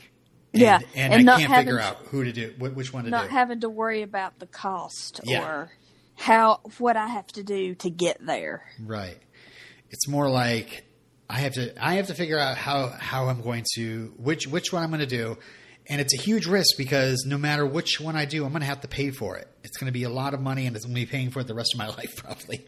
Mm-hmm. And if I'm not happy with it, well, I just made the worst decision of my life, and put myself in a debt forever for what, Yeah, I mean, like here, a lot of people come from other parts of the world. They come to school here because cost of living is very, very cheap. Yeah. And the school is very reasonably priced. I could not imagine going and living in New York City and going to Columbia for graduate school. Twice as much as regular school. Yeah. Yeah. Oh my gosh, the cost. But when you're a doctor, you're making, and really these days they say doctors don't really, I know where I work, they do a lot of research and they work as attendings. Like they wear many hats to be able to make money. Right. Yeah. It's also like, okay, if, obviously it takes a lot of work to get the attention of so many different schools, but if all these different people are making offers, like that's going to be a lot of work trying to, I don't know. It just seems like it's definitely hard to identify with. I guess that's what I'm getting at. Yeah. And I don't know. I'm many years out of this situation anyway. The point of it is it's just making Rory feel bad about herself because she doesn't know what she's going to do. Yeah. Well, she's put all her eggs in this one basket. She's got all these other offers sitting aside and gathering dust while she just sits there waiting for that fellowship to come through. And I don't know. Should she? I mean, I think, maybe I think she made the right decision. She has an opportunity to get her dream job. She should go for it.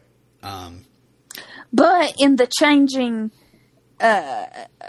environment of journalism, she should just get what she can. She should just take what she can get. I know, but there's always going to be that lingering feeling. Like I could have done if I just waited for that. I could have worked at the New York Times. I would have been at the New York Times. I would have been in Providence, which I'm sure Providence is a nice place, but you have to get started someplace. Yeah, you can't start at the top. You got to work yourself up to your dream job. That's true, but if you have an opportunity to get that dream job, then I don't know. It'd be pretty hard to just be like, you know what? I'm going to be humble and I'm going to go work in Providence. So as much as I'm like, oh, poor Rory. I'm also like, I don't know. If I was presented with this opportunity, I probably would do the same thing. I don't know, All right. So, we go to Lorelai's. Sookie brings Jackson in and lectures him. Try not to annoy Lorelai. Here's a salad. Eaten in the kitchen. Don't use her home phone. And then she kind of storms out. And Gypsy calls Lorelai, and we got to put the Jeep down. It's got total internal destruction. Jackson offers a ride to Lorelai, but he gets a ride at 4:45 in the morning. And she says, I'll take my bike. I last rode it 12 years ago. And then she says she's got chicken nuggets for her child, Jackson. So we hit the road. Yeah, she has her bicycle from when Rory went through that phase where she wanted to ride a bike. Yeah, right. When she was 10. Lorelai's got an earbud in. Rory calls, and she's here. I'm catching up on all my plot, and then she yells at Lorelai for answering her phone while riding a bicycle, which is just like, I don't know.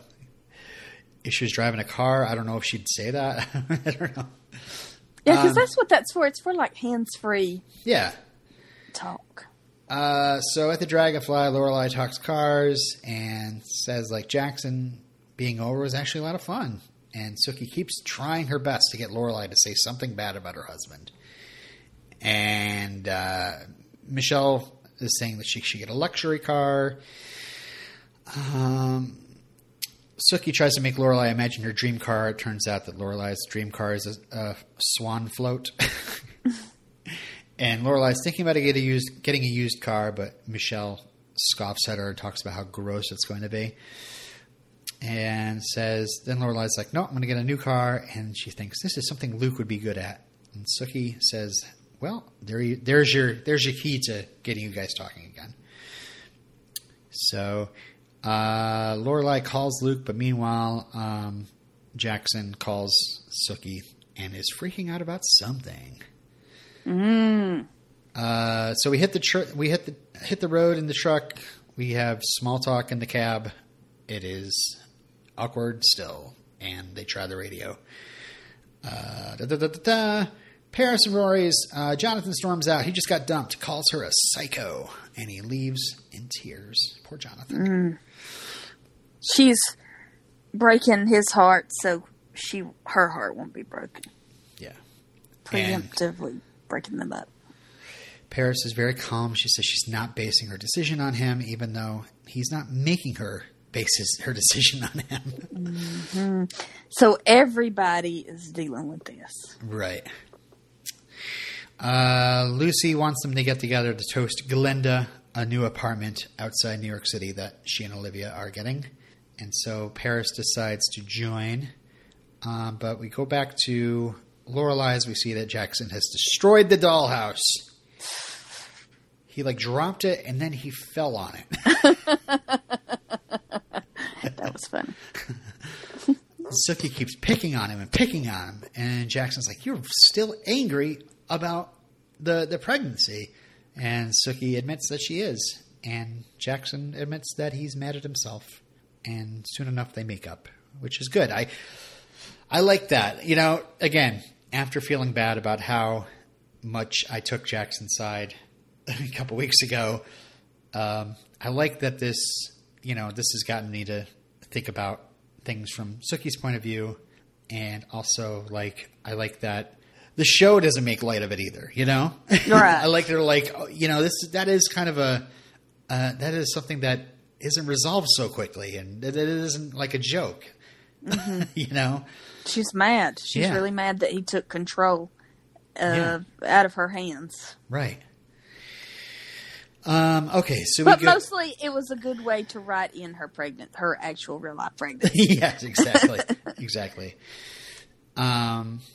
But I also love that, the show kind of respects Jackson and Sookie enough to be like, they got pregnant. Wah, wah, wah. It's a big joke because this human life that's, arriving soon, what a blunder.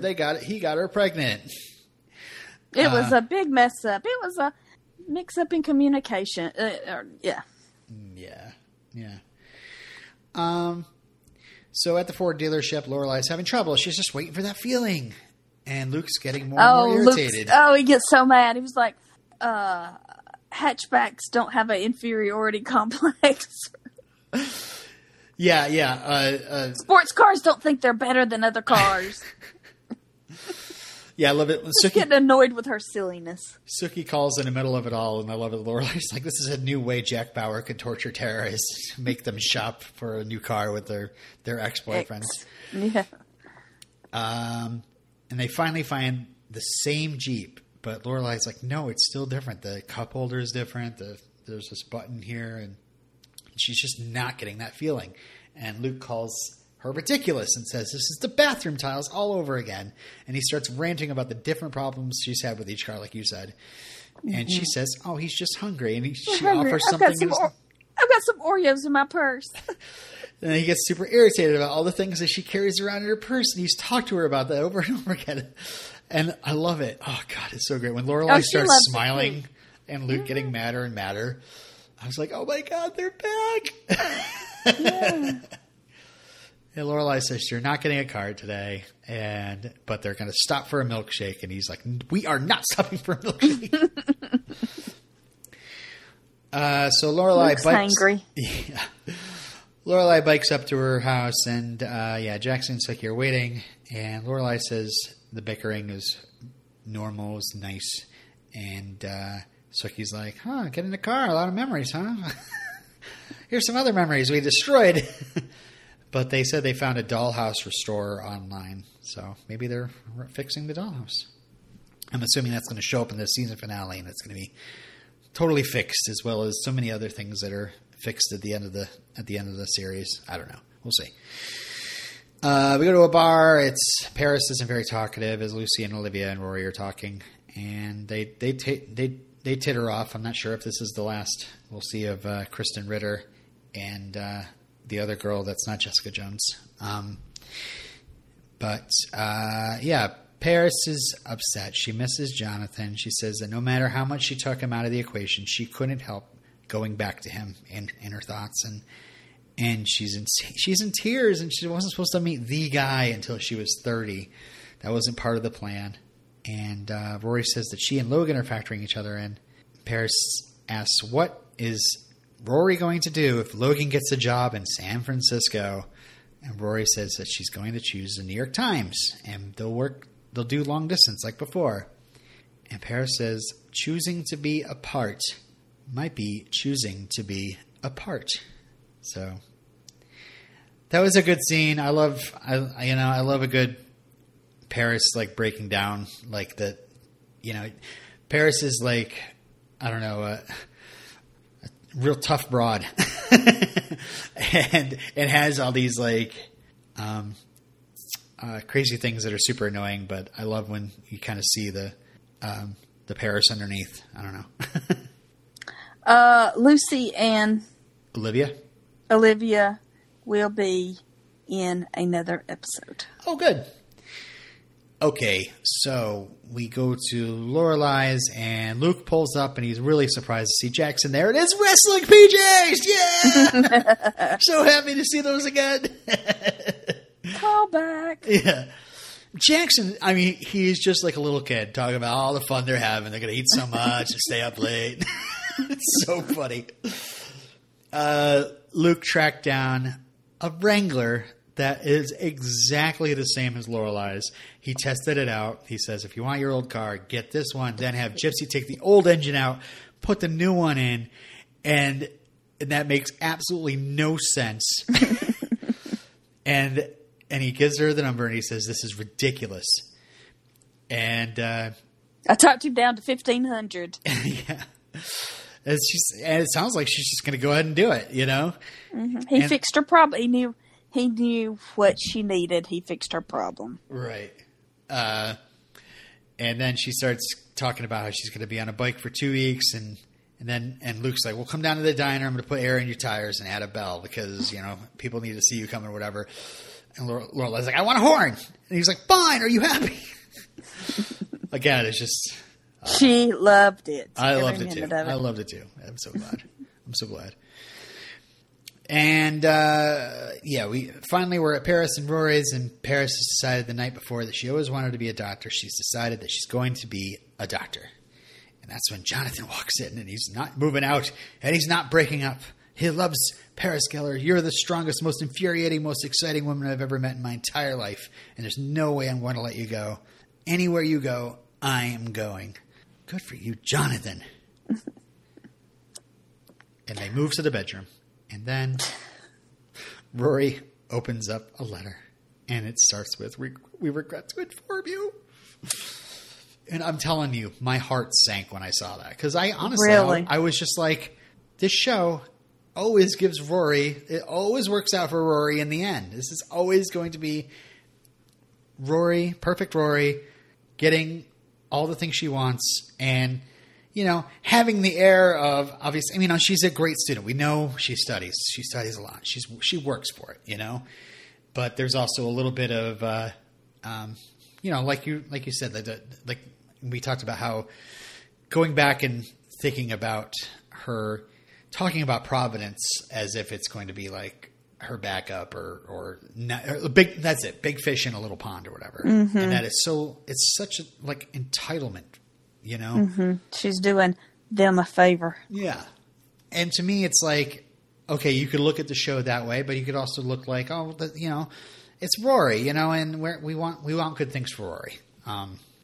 But I'm so glad that they've decided right at the end to be like, you know what? No, we need to see her work through this. She's not going to just like this is not going to be easy. As Luke Skywalker said, this is not going to go the way you thought. I'm going to read... Are we at the end of the episode? Yes. Okay, here's trivia. Rory's apartment is at 544 Howe Street, apartment number 8 in New Haven, Connecticut, 06511.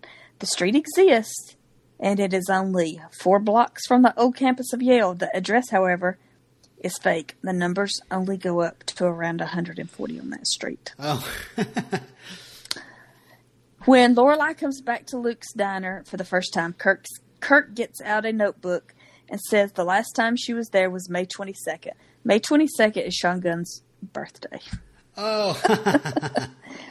Sookie's 3rd pregnancy was written into the show since Melissa McCarthy is pregnant in real life while the last season is being filmed. All right. Shall we go to Lorelai? Lorelai? Yes. Lorelai? You want me to read since I'm here, I'll read the trivia. Oh, go ahead. When Rory is telling her family about not getting the job at the New York Times, Emily says that if your name isn't Keller or Salzberger, you may as well not even apply. The Huntsberger family is modeled after the Salzbergers. Oh, okay. During karaoke night, when Kirk is singing, one of the signs behind him says, Boo Zoo Barnes. Boo Zoo was the Zydeco band who auditioned for Lorelai and Luke's wedding night in season 6. That's funny. The lullaby playing when Lane puts the twins to bed is Boys Don't Cry by The Cure. I knew it sounded like God, I didn't even realize that. I love that song. I thought it was kind of a 80s... what is... I guess I wasn't paying attention to it. Yeah. But I love those rockabye lullaby albums. You know, I used to use those when they were wee little babies, the kids. Oh. But, all right. So we start off in Chilton. I'm just like, what? Like, I was like, oh my God. And I looked at Rory's outfit and her hair and then I look around at the kids around her and I'm like, man, she is definitely looking older than these kids. Because, like, on her own, she looks like she hasn't come out of season 1, especially with the wig she's wearing and, of course, the Chilton outfit. But then you look at the kids around her and, like, no, she's definitely older. And then we see Headmaster Charleston. Charleston? That's what. Mm-hmm. And a teacher, which I don't think the teacher was there before. Yes, we saw her at Chilton. Mm-hmm. Oh, okay. So they tell her that there's a mistake and she has to leave. And very trippy, she walks through the classroom door right into Lorelai's. And Lorelai comes down and she says she's going to Hawaii, but because she needs a break from Rory. And she walks out the door. And then Rory goes into the kitchen where Paris and Jonathan and their kids are having dinner. And we find out that Paris is a doctor and Jonathan is the executive editor of the Washington Post. And they wonder why Rory's even there. This is their house now. and they're like, "Oh, you need some money?" And then it turns out that Rory has a job collecting trash, like she's in community service again. And they give her a little poker, and we see a shot of the New York Times with the poker going through it, like she's picking up as trash. Mm-hmm. And nightmare. Whoa! I posted the screen cap in our group, but I just thought it was funny getting that look at Paris and Jonathan's fridge, the pictures of the two of them with Hillary Clinton, and then Paris looking also serious with Bono. I thought that was great. You know, that's when she went to do some humanitarian work. Absolutely. Bono. That was very serious. That wasn't fun, you know. That was her doing some work. Her and Bono. All right. We go to the Gilmore house, and yes, Richard is totally fine now. He did seem to be on some sort of downward spiral where he was ignoring things and hating his diet and hating and walking around in his robe and looking for his putter. But now, clean bill of health, lost 11 pounds. And I do wonder if this is a kind of I don't know why my mind just immediately went to like cancer remission, almost like this is the good thing, but it really is kind of like a break, and it's going to get much, much worse. And soon, you mean he's getting better to get worse? Yeah, something like that. Like he's all of a sudden like decided that he's going to be fine, and maybe he's lying about what the doctor said. I don't know, but you know they don't really lean on this too much. So unless it shows up in a previously on Gilmore Girls in the next 2 episodes. I'm going to assume that Richard's fine now. So, all right. So, yeah, I wonder why they even went here. Yeah. With the heart attack. Is it because Richard's getting older and that's just what happens? I mean, I don't like. I think they wanted to. They were like season 1. That hospital episode was something that brings people together, and we need something to crack that ice between Luke and Lorelai. I guarantee it. Okay, all right. Because I will go with that. One of the best ones. Okay, so Emily says they have an apartment in New York City where Rory can stay, and they'll stay there every once in a while if they come down to watch a show or something. Like, oh, you're going to be living with Grandma. And then Rory reveals she didn't get the internship, and Lorelai is like taken aback, like. Yeah, like, what? Why didn't you tell me? How long have you known about this? Yeah. Too busy to tell her. Emily and Richard are completely outraged. Not at Rory, of course. This is not Rory. This is, somebody more privileged, a higher status name obviously took the job from her. Mm-hmm. So yeah, Rory is like, okay, yeah, dinner. Let's get dinner done. I got to go home. I got to go back and get some sleep for finals. So the next day, Lorelai walks into Luke's, and Babette and Miss Patty are whispering loudly. And it turns out they're saving their voices for their cabaret act. And it turns out the cabaret act is actually, they reserved the first 15 spots of karaoke night early today. So Lorelai. Is this the bar where Jackson and Christopher had beer? Oh, yeah, I wonder. I'm assuming. Like, this is a new place. They like, obviously why? built this big set, not just for a place for Jackson and Christopher to drink, and then Christopher to drink. Yeah, I'm assuming that's like that set from a different angle. Okay.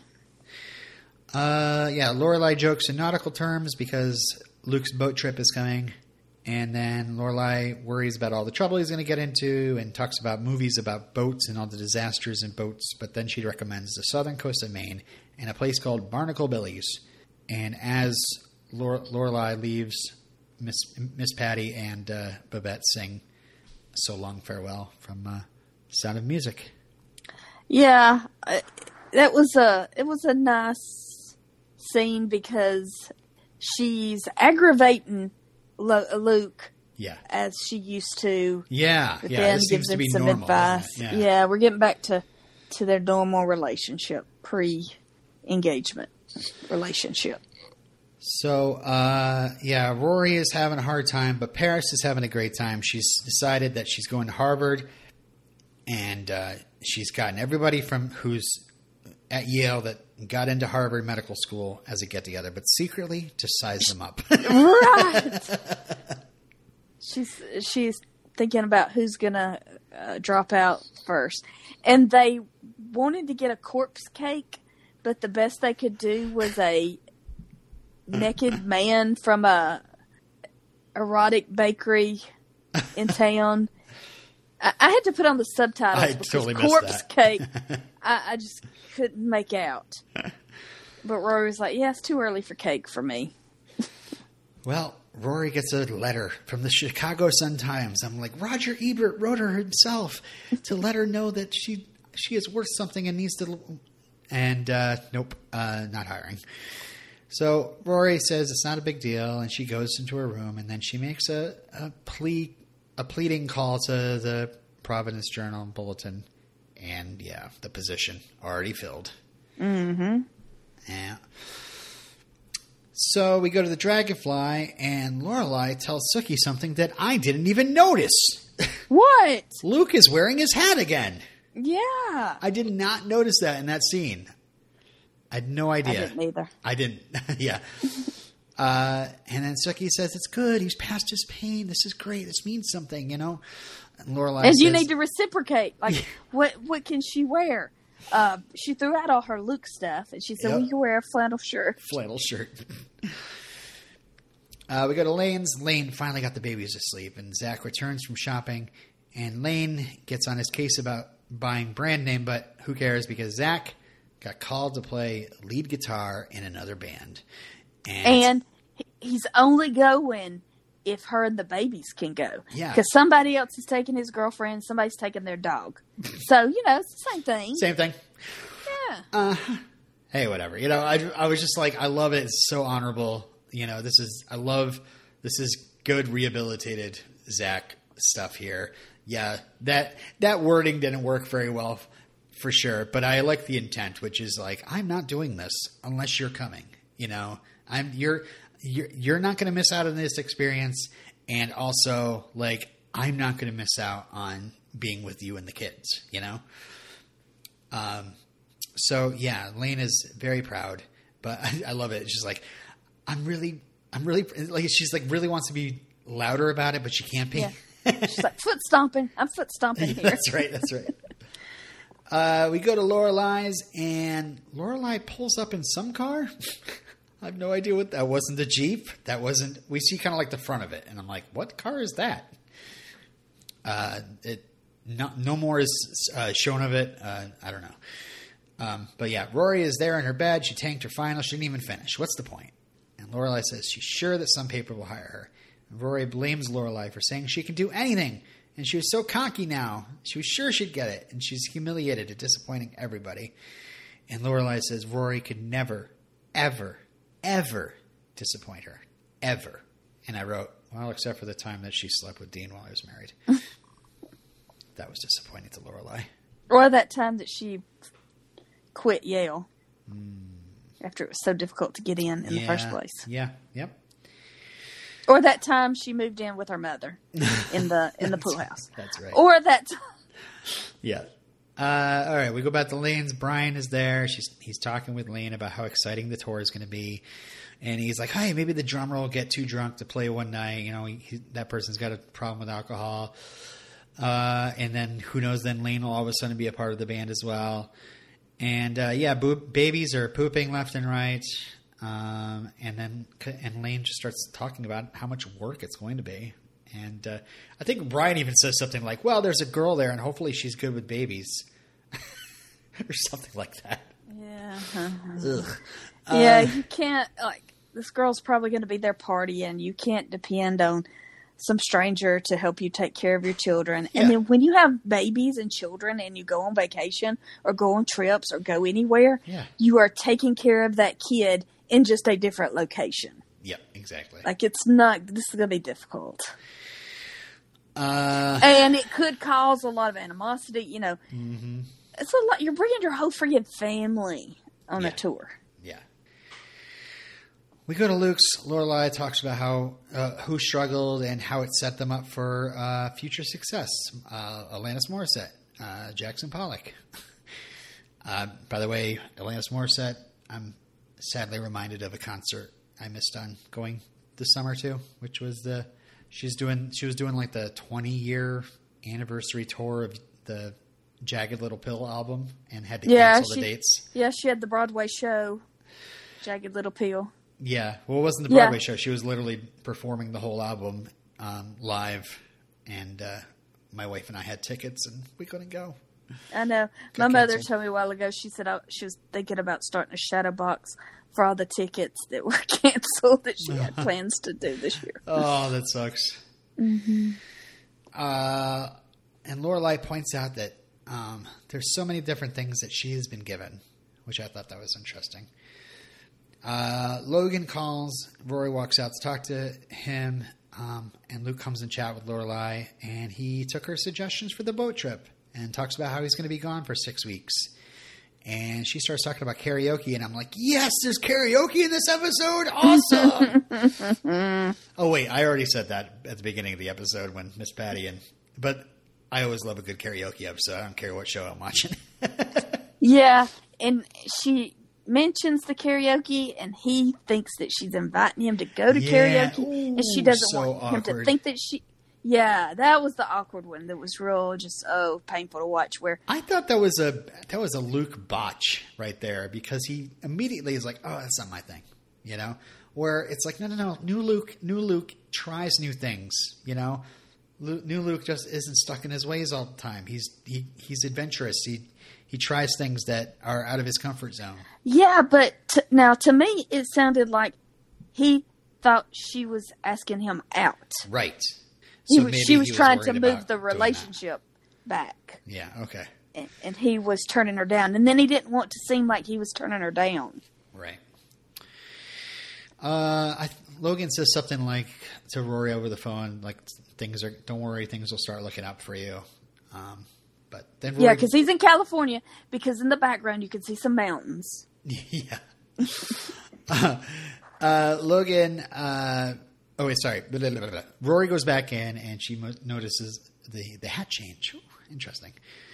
So they leave, and April calls, and I could see this coming a mile away. Mm-hmm. Soon as she called. Bad news. Luke's excited about something. He's looking forward to something, so something's going to happen. Something is going to happen, Steph, and it's going to be 4 little words. It's going to be painted on the side of a building, and it's going to be, ask me to stay. I know, it's going to take a minute for you to get that one, but it goes back all the way to the beginning, the first show of our podcast, Dawson's Creek, where Pacey is going to take off on his boat, and Joey decides to go with him. And this is exactly how they're going to end Gilmore Girls. There it is, endgame. I've called it.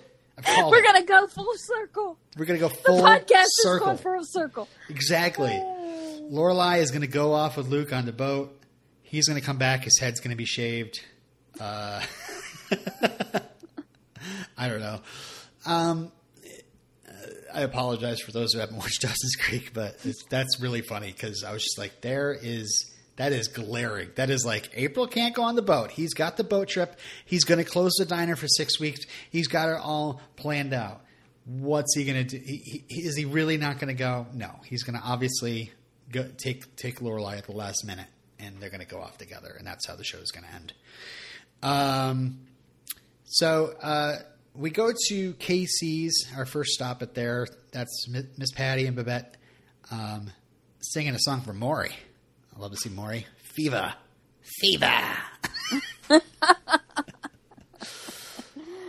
Yeah, that's another thing that makes it feel like we're wrapping the show up. We're seeing these characters that we haven't seen in a while. They're all getting little moments too, you know? Mm-hmm. And then Rory starts telling Lorelai, I want you to sing. That would cheer me up if you just sang a song, Mom, you know? And I'm like, I don't remember there being ever a thing where Rory loves hearing Lorelai sing. That never has been a thing that I remember from this show at all, but whatever, I'll go with it. Mm-hmm. You remember all the times that I love to hear you sing? No? So yeah, Rory orders shots, which is also an interesting dynamic to have with your mother when you're yes. Like, let's do shots, Mom. Let's do shots and be hungover together in the morning. Yeah, because Rory tells Lorelai she wants her to sing a song and cheer her up, and Lorelai says she's not drunk enough yet. Right. So that's when Rory orders the shots. Back at Luke's, Zach is talking to Luke how excited he is about the tour. And he says, oh, that's so great. It works out perfectly because you're going to be closed for the boat trip. And then Luke says they're not going. And he's going to stay and he's going to keep the diner open. I like that kind of caught me by surprise. I was like, wow, you're going to shut your business down for 6 weeks? Like, where are people going to eat in that town? Yeah. Weston's? Weston's going to be so packed. Yeah. You're going to risk your patrons coming back after 6 weeks. Right. What's Caesar going to do for a paycheck? And the other people that we see bopping around in there. All right, so Lane makes a visit, and she's finally out. She's out of quarantine, and they're ready to go to KC's. She's super psyched, and Luke says that maybe I'll catch up. So on the straight, Zach tells Lane about how Luke's is staying open because April's going to science camp. Camp for science. That's ridiculous. So Lane says that she can't go on tour. They got 2 babies. It's hard enough with a support system. And now I'm going to go out on the road with no support system. And then Zach's immediately like, no, okay, fine. I'm going to cancel everything. I will tell them that, they can do it without me. And Lane insists that he goes. And, it's such a touching little moment because he tells her, like, you're the coolest, and it's like, I don't know. I like that this is, this isn't, I mean, she does talk about it's like, oh, it's just 2 months out of her entire life. Some parents might say, yes, but your children were just born. Like, these are very important times for you to be with your kids. And you're leaving your wife alone, home alone with 2, not 1 baby, but 2 babies. Right. Again, we're assuming that Mrs. Kim still lives with them. I don't know. Yeah, Mrs. Kim is helping out. She said that, her mother, her support system. But if you're going to be a musician, this is the life of musicians. Yep. It's just the way it is. So better him being a working musician by herself and her staying home. It's just 2 months. Right. That, better than that than both staying at home. So, I mean, I thought this was sweet though, because again, there is that thing about he's going to miss out on his kids for 2 months, and they're developing. They're they'll probably look so much bigger when he comes back after 2 months. But also, this is a decision that Lane's arrived at. Zach didn't ask for this at all, and in fact was ready to cancel at moment's notice. So I'm feeling really good about this. Yeah. We go to the KC's again. Kirk is singing Culture Club, and Zach has a problem because he's not fully committed. He's not wearing high heels and makeup. And then Lorelai has to follow Kirk because Kirk can really sing. Okay. So as Lorelai's making her way to the stage, Lane and Rory quickly catch up, and basically Lane's just like, I'm okay with it. I'm mature now. I'm a mom. Yeah, that's what happens. You become a mom, you mature. Yep. Sometimes. And so, all the time. Yeah. And so, Lorelai starts singing the Dolly Parton version of "I Will Always Love You," and which is a very crap. Now I forgot the word. What's the word? Let's see. Ambitious. That's a very ambitious song. Ambitious. Well, I think the Dolly Parton like if you're singing the Whitney Houston version, that is just like belting it out. And I gotta say, like, when I was younger, like in the 90s or whatever, when The Bodyguard came out, I heard "I Will Always Love You" for the first time, and it was the Whitney. Wait, I'm from Vermont. Okay, we don't listen to Dolly Parton up here. Wow. Maybe some people do. I didn't. I was listening to that's like pop those music boys, and rock music. That's like those boys that are making these these YouTube videos that are going viral. They're listening to "In the Air Tonight" for the first time. I know, right? Like, wow, did you grow up under a rock? Well, when it came to Dolly Parton, I think I saw her on Hee Haw reruns. That's about it. But, you know, and if I remember correctly, in The Bodyguard, you know, I think the reason why Whitney Houston's character decides to cover that song in the movie is because she and, you know, Kevin Costner danced to it in a country bar, and that's the Dolly Parton version. But I always, like, when I was younger and I was, you know, I love Whitney Houston, I always went like, oh, I prefer the Whitney version. The Dolly version just doesn't seem like it's got enough oomph to it. But I gotta say, like in later years, like really listening to that version, I can see how like produced the Whitney Houston one is, and maybe it's just because it's overplayed to death. Yeah, yeah, and the Dolly version is very emotional. I think it's so much. It's simpler, and yet it is so like sadder, and because of that. Yes, very. And yeah, and that's what I got from Lorelai's performance, because she starts off, it's a goof. You know, it's a goof, singing, exactly. And then when Luke comes in, it becomes serious. As soon as he walks in, it's the part where it's like, I hope life treats you well, and it's so a goodbye. Like, it's a goodbye song, and like it's a goof, and I love that Babette's like, she's stealing our thunder.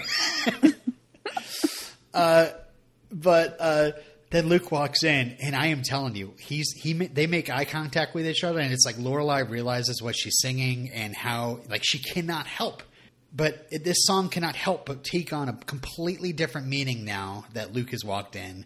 And it's like Lorelai knows it, Luke knows it. Most of the people in that bar probably know it, you know, because they all know Luke and Lorelai.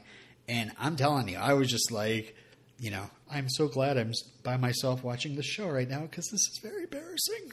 Yeah, I know. I was watching it a while ago for the second time. I was just crying. It was so sad, so sad. And then after, like, you know, and I love that Luke's real cool about it. He goes and sits down and gets a beer, and he just kind of like gives her a smile, you know, like, you know, he gets it, and you know, he gets how that, you know, it's not awkward. He doesn't walk in and like, oh, maybe I shouldn't have been in here. He seems kind of like, I don't know, comfortable with that feeling. And I love that the song ends and everybody applauds, and we see Miss Patty in the audience, like just kind of like clutch her heart. And I was just like, yeah, same.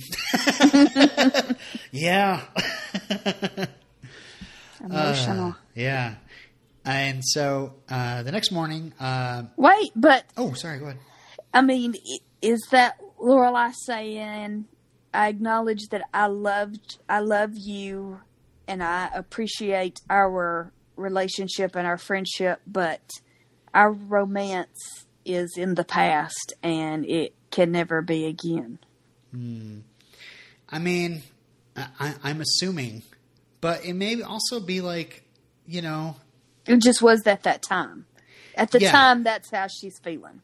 Or even like, as these words are coming out of my mouth, the finality of them might actually scare her into thinking like, wait a second, that's not what I want. And I love how in the next morning she looks like she's got a hangover probably from the alcohol, but I don't know, she looks like kind of wrecked from the feelings that I think she probably had. Like it was like a hurricane. I don't know. Yeah, because Rory's like, yeah, you wished me love and happiness. Yeah. And she's like, it cheered me up. Sometimes you just had to let your feelings out. And Lorelai, I love how she kind of stumbles into letting those feelings out. And I mean, I don't know. I think there's a lot of sadness in the fact that and that they broke up, and you know, they've been apart for so long, and they had all these plans together, and maybe she is feeling like it's never going to happen again, and she hopes life treats him well, and yada yada yada, and that she'll always love him. But I think I think the important part is that she'll always love him, and maybe just maybe they'll end up back together because of that. Because she realizes how important and how big their love was. Yeah. But I do love that it's not a rebound of a rebound. I think they handled that great. All right. At Luke's, Zach asked Luke what he thought of Lorelai's song, and it was just like, man, amazing pipes. Strange song to sing, though. Strange choice. Strange choice. What did he say? She has a good. I don't know. I don't know. However, Zach described her voice. Mm-hmm. I agreed with it. It was a good tone. Good. She's been trained. She can sing. And then we see Zach found the hat. It was missing. It was like underneath the dishwasher or something like that. Yeah. Okay. So that made me wonder: did Luke lose the hat on purpose? Did he? Was this a total accident that he is wearing Lorelai? Was he sending Lorelai signals?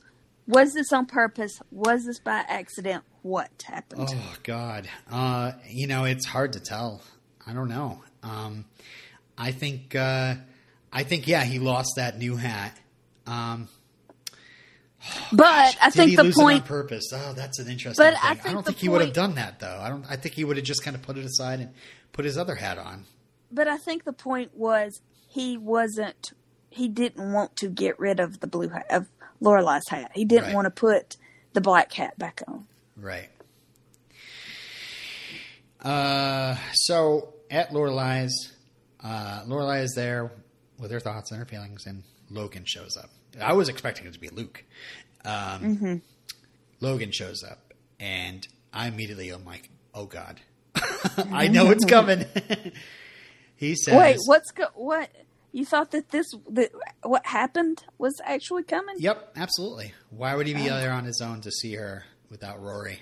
That's the only reason why I thought it's just. So yeah, he says he's been made a full partner, and is kind of double checking if Lorelai's still kind of cool with him, and she says she's good. And then he says he's moving to California, and he hasn't told Rory yet. And then he says, I love Rory. She means the world to me. I'm here to ask your permission to ask her to marry me. And then Lorelai, as we go to credits. So, what's Lorelai going to say? Maybe you should be asking me out. I don't know if you remember or not, but I don't know. But I mean, I know that what she's feeling is, okay, I know that Logan has got his act back together again, and Logan's going to be okay, and he's on his own terms. He's, walked away from the Huntsbergers. He's going to be a better person for it. Right. But do I want Rory to give up her dreams and move to the other side of the country, to the left coast? That was the left coast. How's the left coast? Yeah, when Logan called, Lorelai said, "How was the left coast?"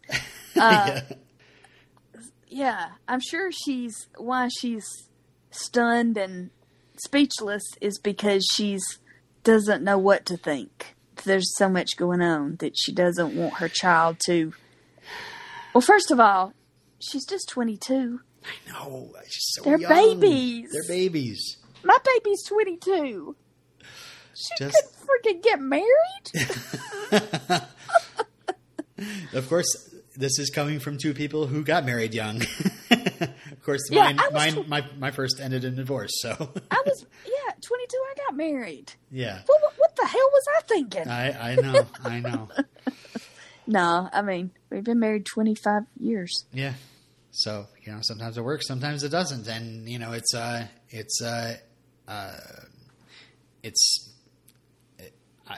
Rory, she's just graduating college. She's having a hard time figuring out what to do with her life. And now Logan is going to present her with an option. And, but see, Lorelai's thinking that whatever Rory does, she'll be close by. Whether it's a quick train ride to wherever the heck that place was, well, Rhode Island. Yeah. Or, New York City. She's going to be close by, is what she's thinking. I think, I don't know. It's like a double hit to Lorelai. Number one, Rory could be moving far, far away, and she would not see her nearly as much. I mean, private helicopter or not. Then it's just like, also, she's going to be getting married. And, there's a possibility that she might agree to both of these things. And what is, and is Lorelai going to go along with it? Is she going to give her blessing? Mm-hmm. Or is she going to try to talk Rory out of it? I have a feeling that she's going to go along with it, but she's going to have mixed feelings, obviously. But I think we've done enough work. I mean, if Logan was like immediately post Vegas, post everything falling apart, and he didn't try his best to make up and get Lorelai to respect him again, it'd be a lot easier for Lorelai to poo-poo the whole idea. But now she's got nothing bad to say about this kid, I don't think, mm-hmm. except for the fact that he might be taking her daughter away, and gosh, and also do I approve of her deciding? I mean, I think probably the best idea is for her to go, what does Rory want, and start from there. See if she answers. But I do think she's going to end up giving the blessing. The blessing. sorry. My mind went to Christmas Vacation. I'm so excited to watch these next 2 episodes. It's so crazy to be like, oh, we're going to watch the end of the series, but there's also 4 other movies coming up that is an extension of things, and I have not heard anybody say anything good about it. So I'm kind of and I've also heard all the good work they've done in this season. Amy Sherman Palladino throws it right out the window and pretends that it doesn't even exist. And I'm interested to seeing how they do that. So I think I'm really hoping that this, the scabs, the people that are working on this show after ASP and DP ended up leaving, I'm hoping that they hit the landing, and it really seems like they've been patient, and they've been working towards something that might actually be pretty great. But I don't mm-hmm. know. I've also heard before we even started watching Gilmore Girls, as if this season was awful because of the fact that Amy Sherman Palladino wasn't in charge, and I've been feeling kind of differently about that. I think I remember hating season 7 because, I don't know, I guess it was just the thought that, just I was resentful that they fired them or wouldn't renew their contract or whatever. But this time around, Morgan will walk through and she'll say, oh, this is the season where the showrunners left. I said, yeah. She said, that sounds exactly the same. The voice is exactly the same. Yeah. So I don't recall why I had problems with season 7 the first time I watched it, but it's the first half is rough. It's they made us work for it. Well, it was a lot of work for me personally. Yeah, I don't know. I just wonder how they could have done how they could have resolved the Lorelai and Christopher relationship without going there. Yeah. And I also have this pet theory. I've heard rumor that Lauren Graham and Scott Patterson weren't exactly the bestest of buds on the set. So maybe it was that. Maybe they were well, let's split them up. Let's make it so they don't have to work together until these last few episodes of the series. Mm. Maybe I didn't think about that. I didn't think of... Because she is a producer this season. Did you see that? No, I didn't, actually. And I don't know if it's just in name and money only. Yeah. They do that sometimes just to get them more money. Yeah. I don't know. All right, Steph. So what are the last 2 episodes of Gilmore Girls called? So season 7, 21 and 22 are Unto the Breach. Unto the Breach or Into the Breach? Unto the Breach. Oh, wow. I don't know what that means. It sounds like going into war. Is it But breach might be a nautical term? I was going to say, is it a boat term? Might be. And 22 definitely is Bon Voyage. Bon Voyage? Oh, my God. See? See? I'm telling you, it's coming true. Ask me to stay. Oh, Pacey and Joey all over again. Love it. Okay. You know I'm down for that. So. Are we Audi 5000? Whatever. La la la la la la la la la la la la la la la la la la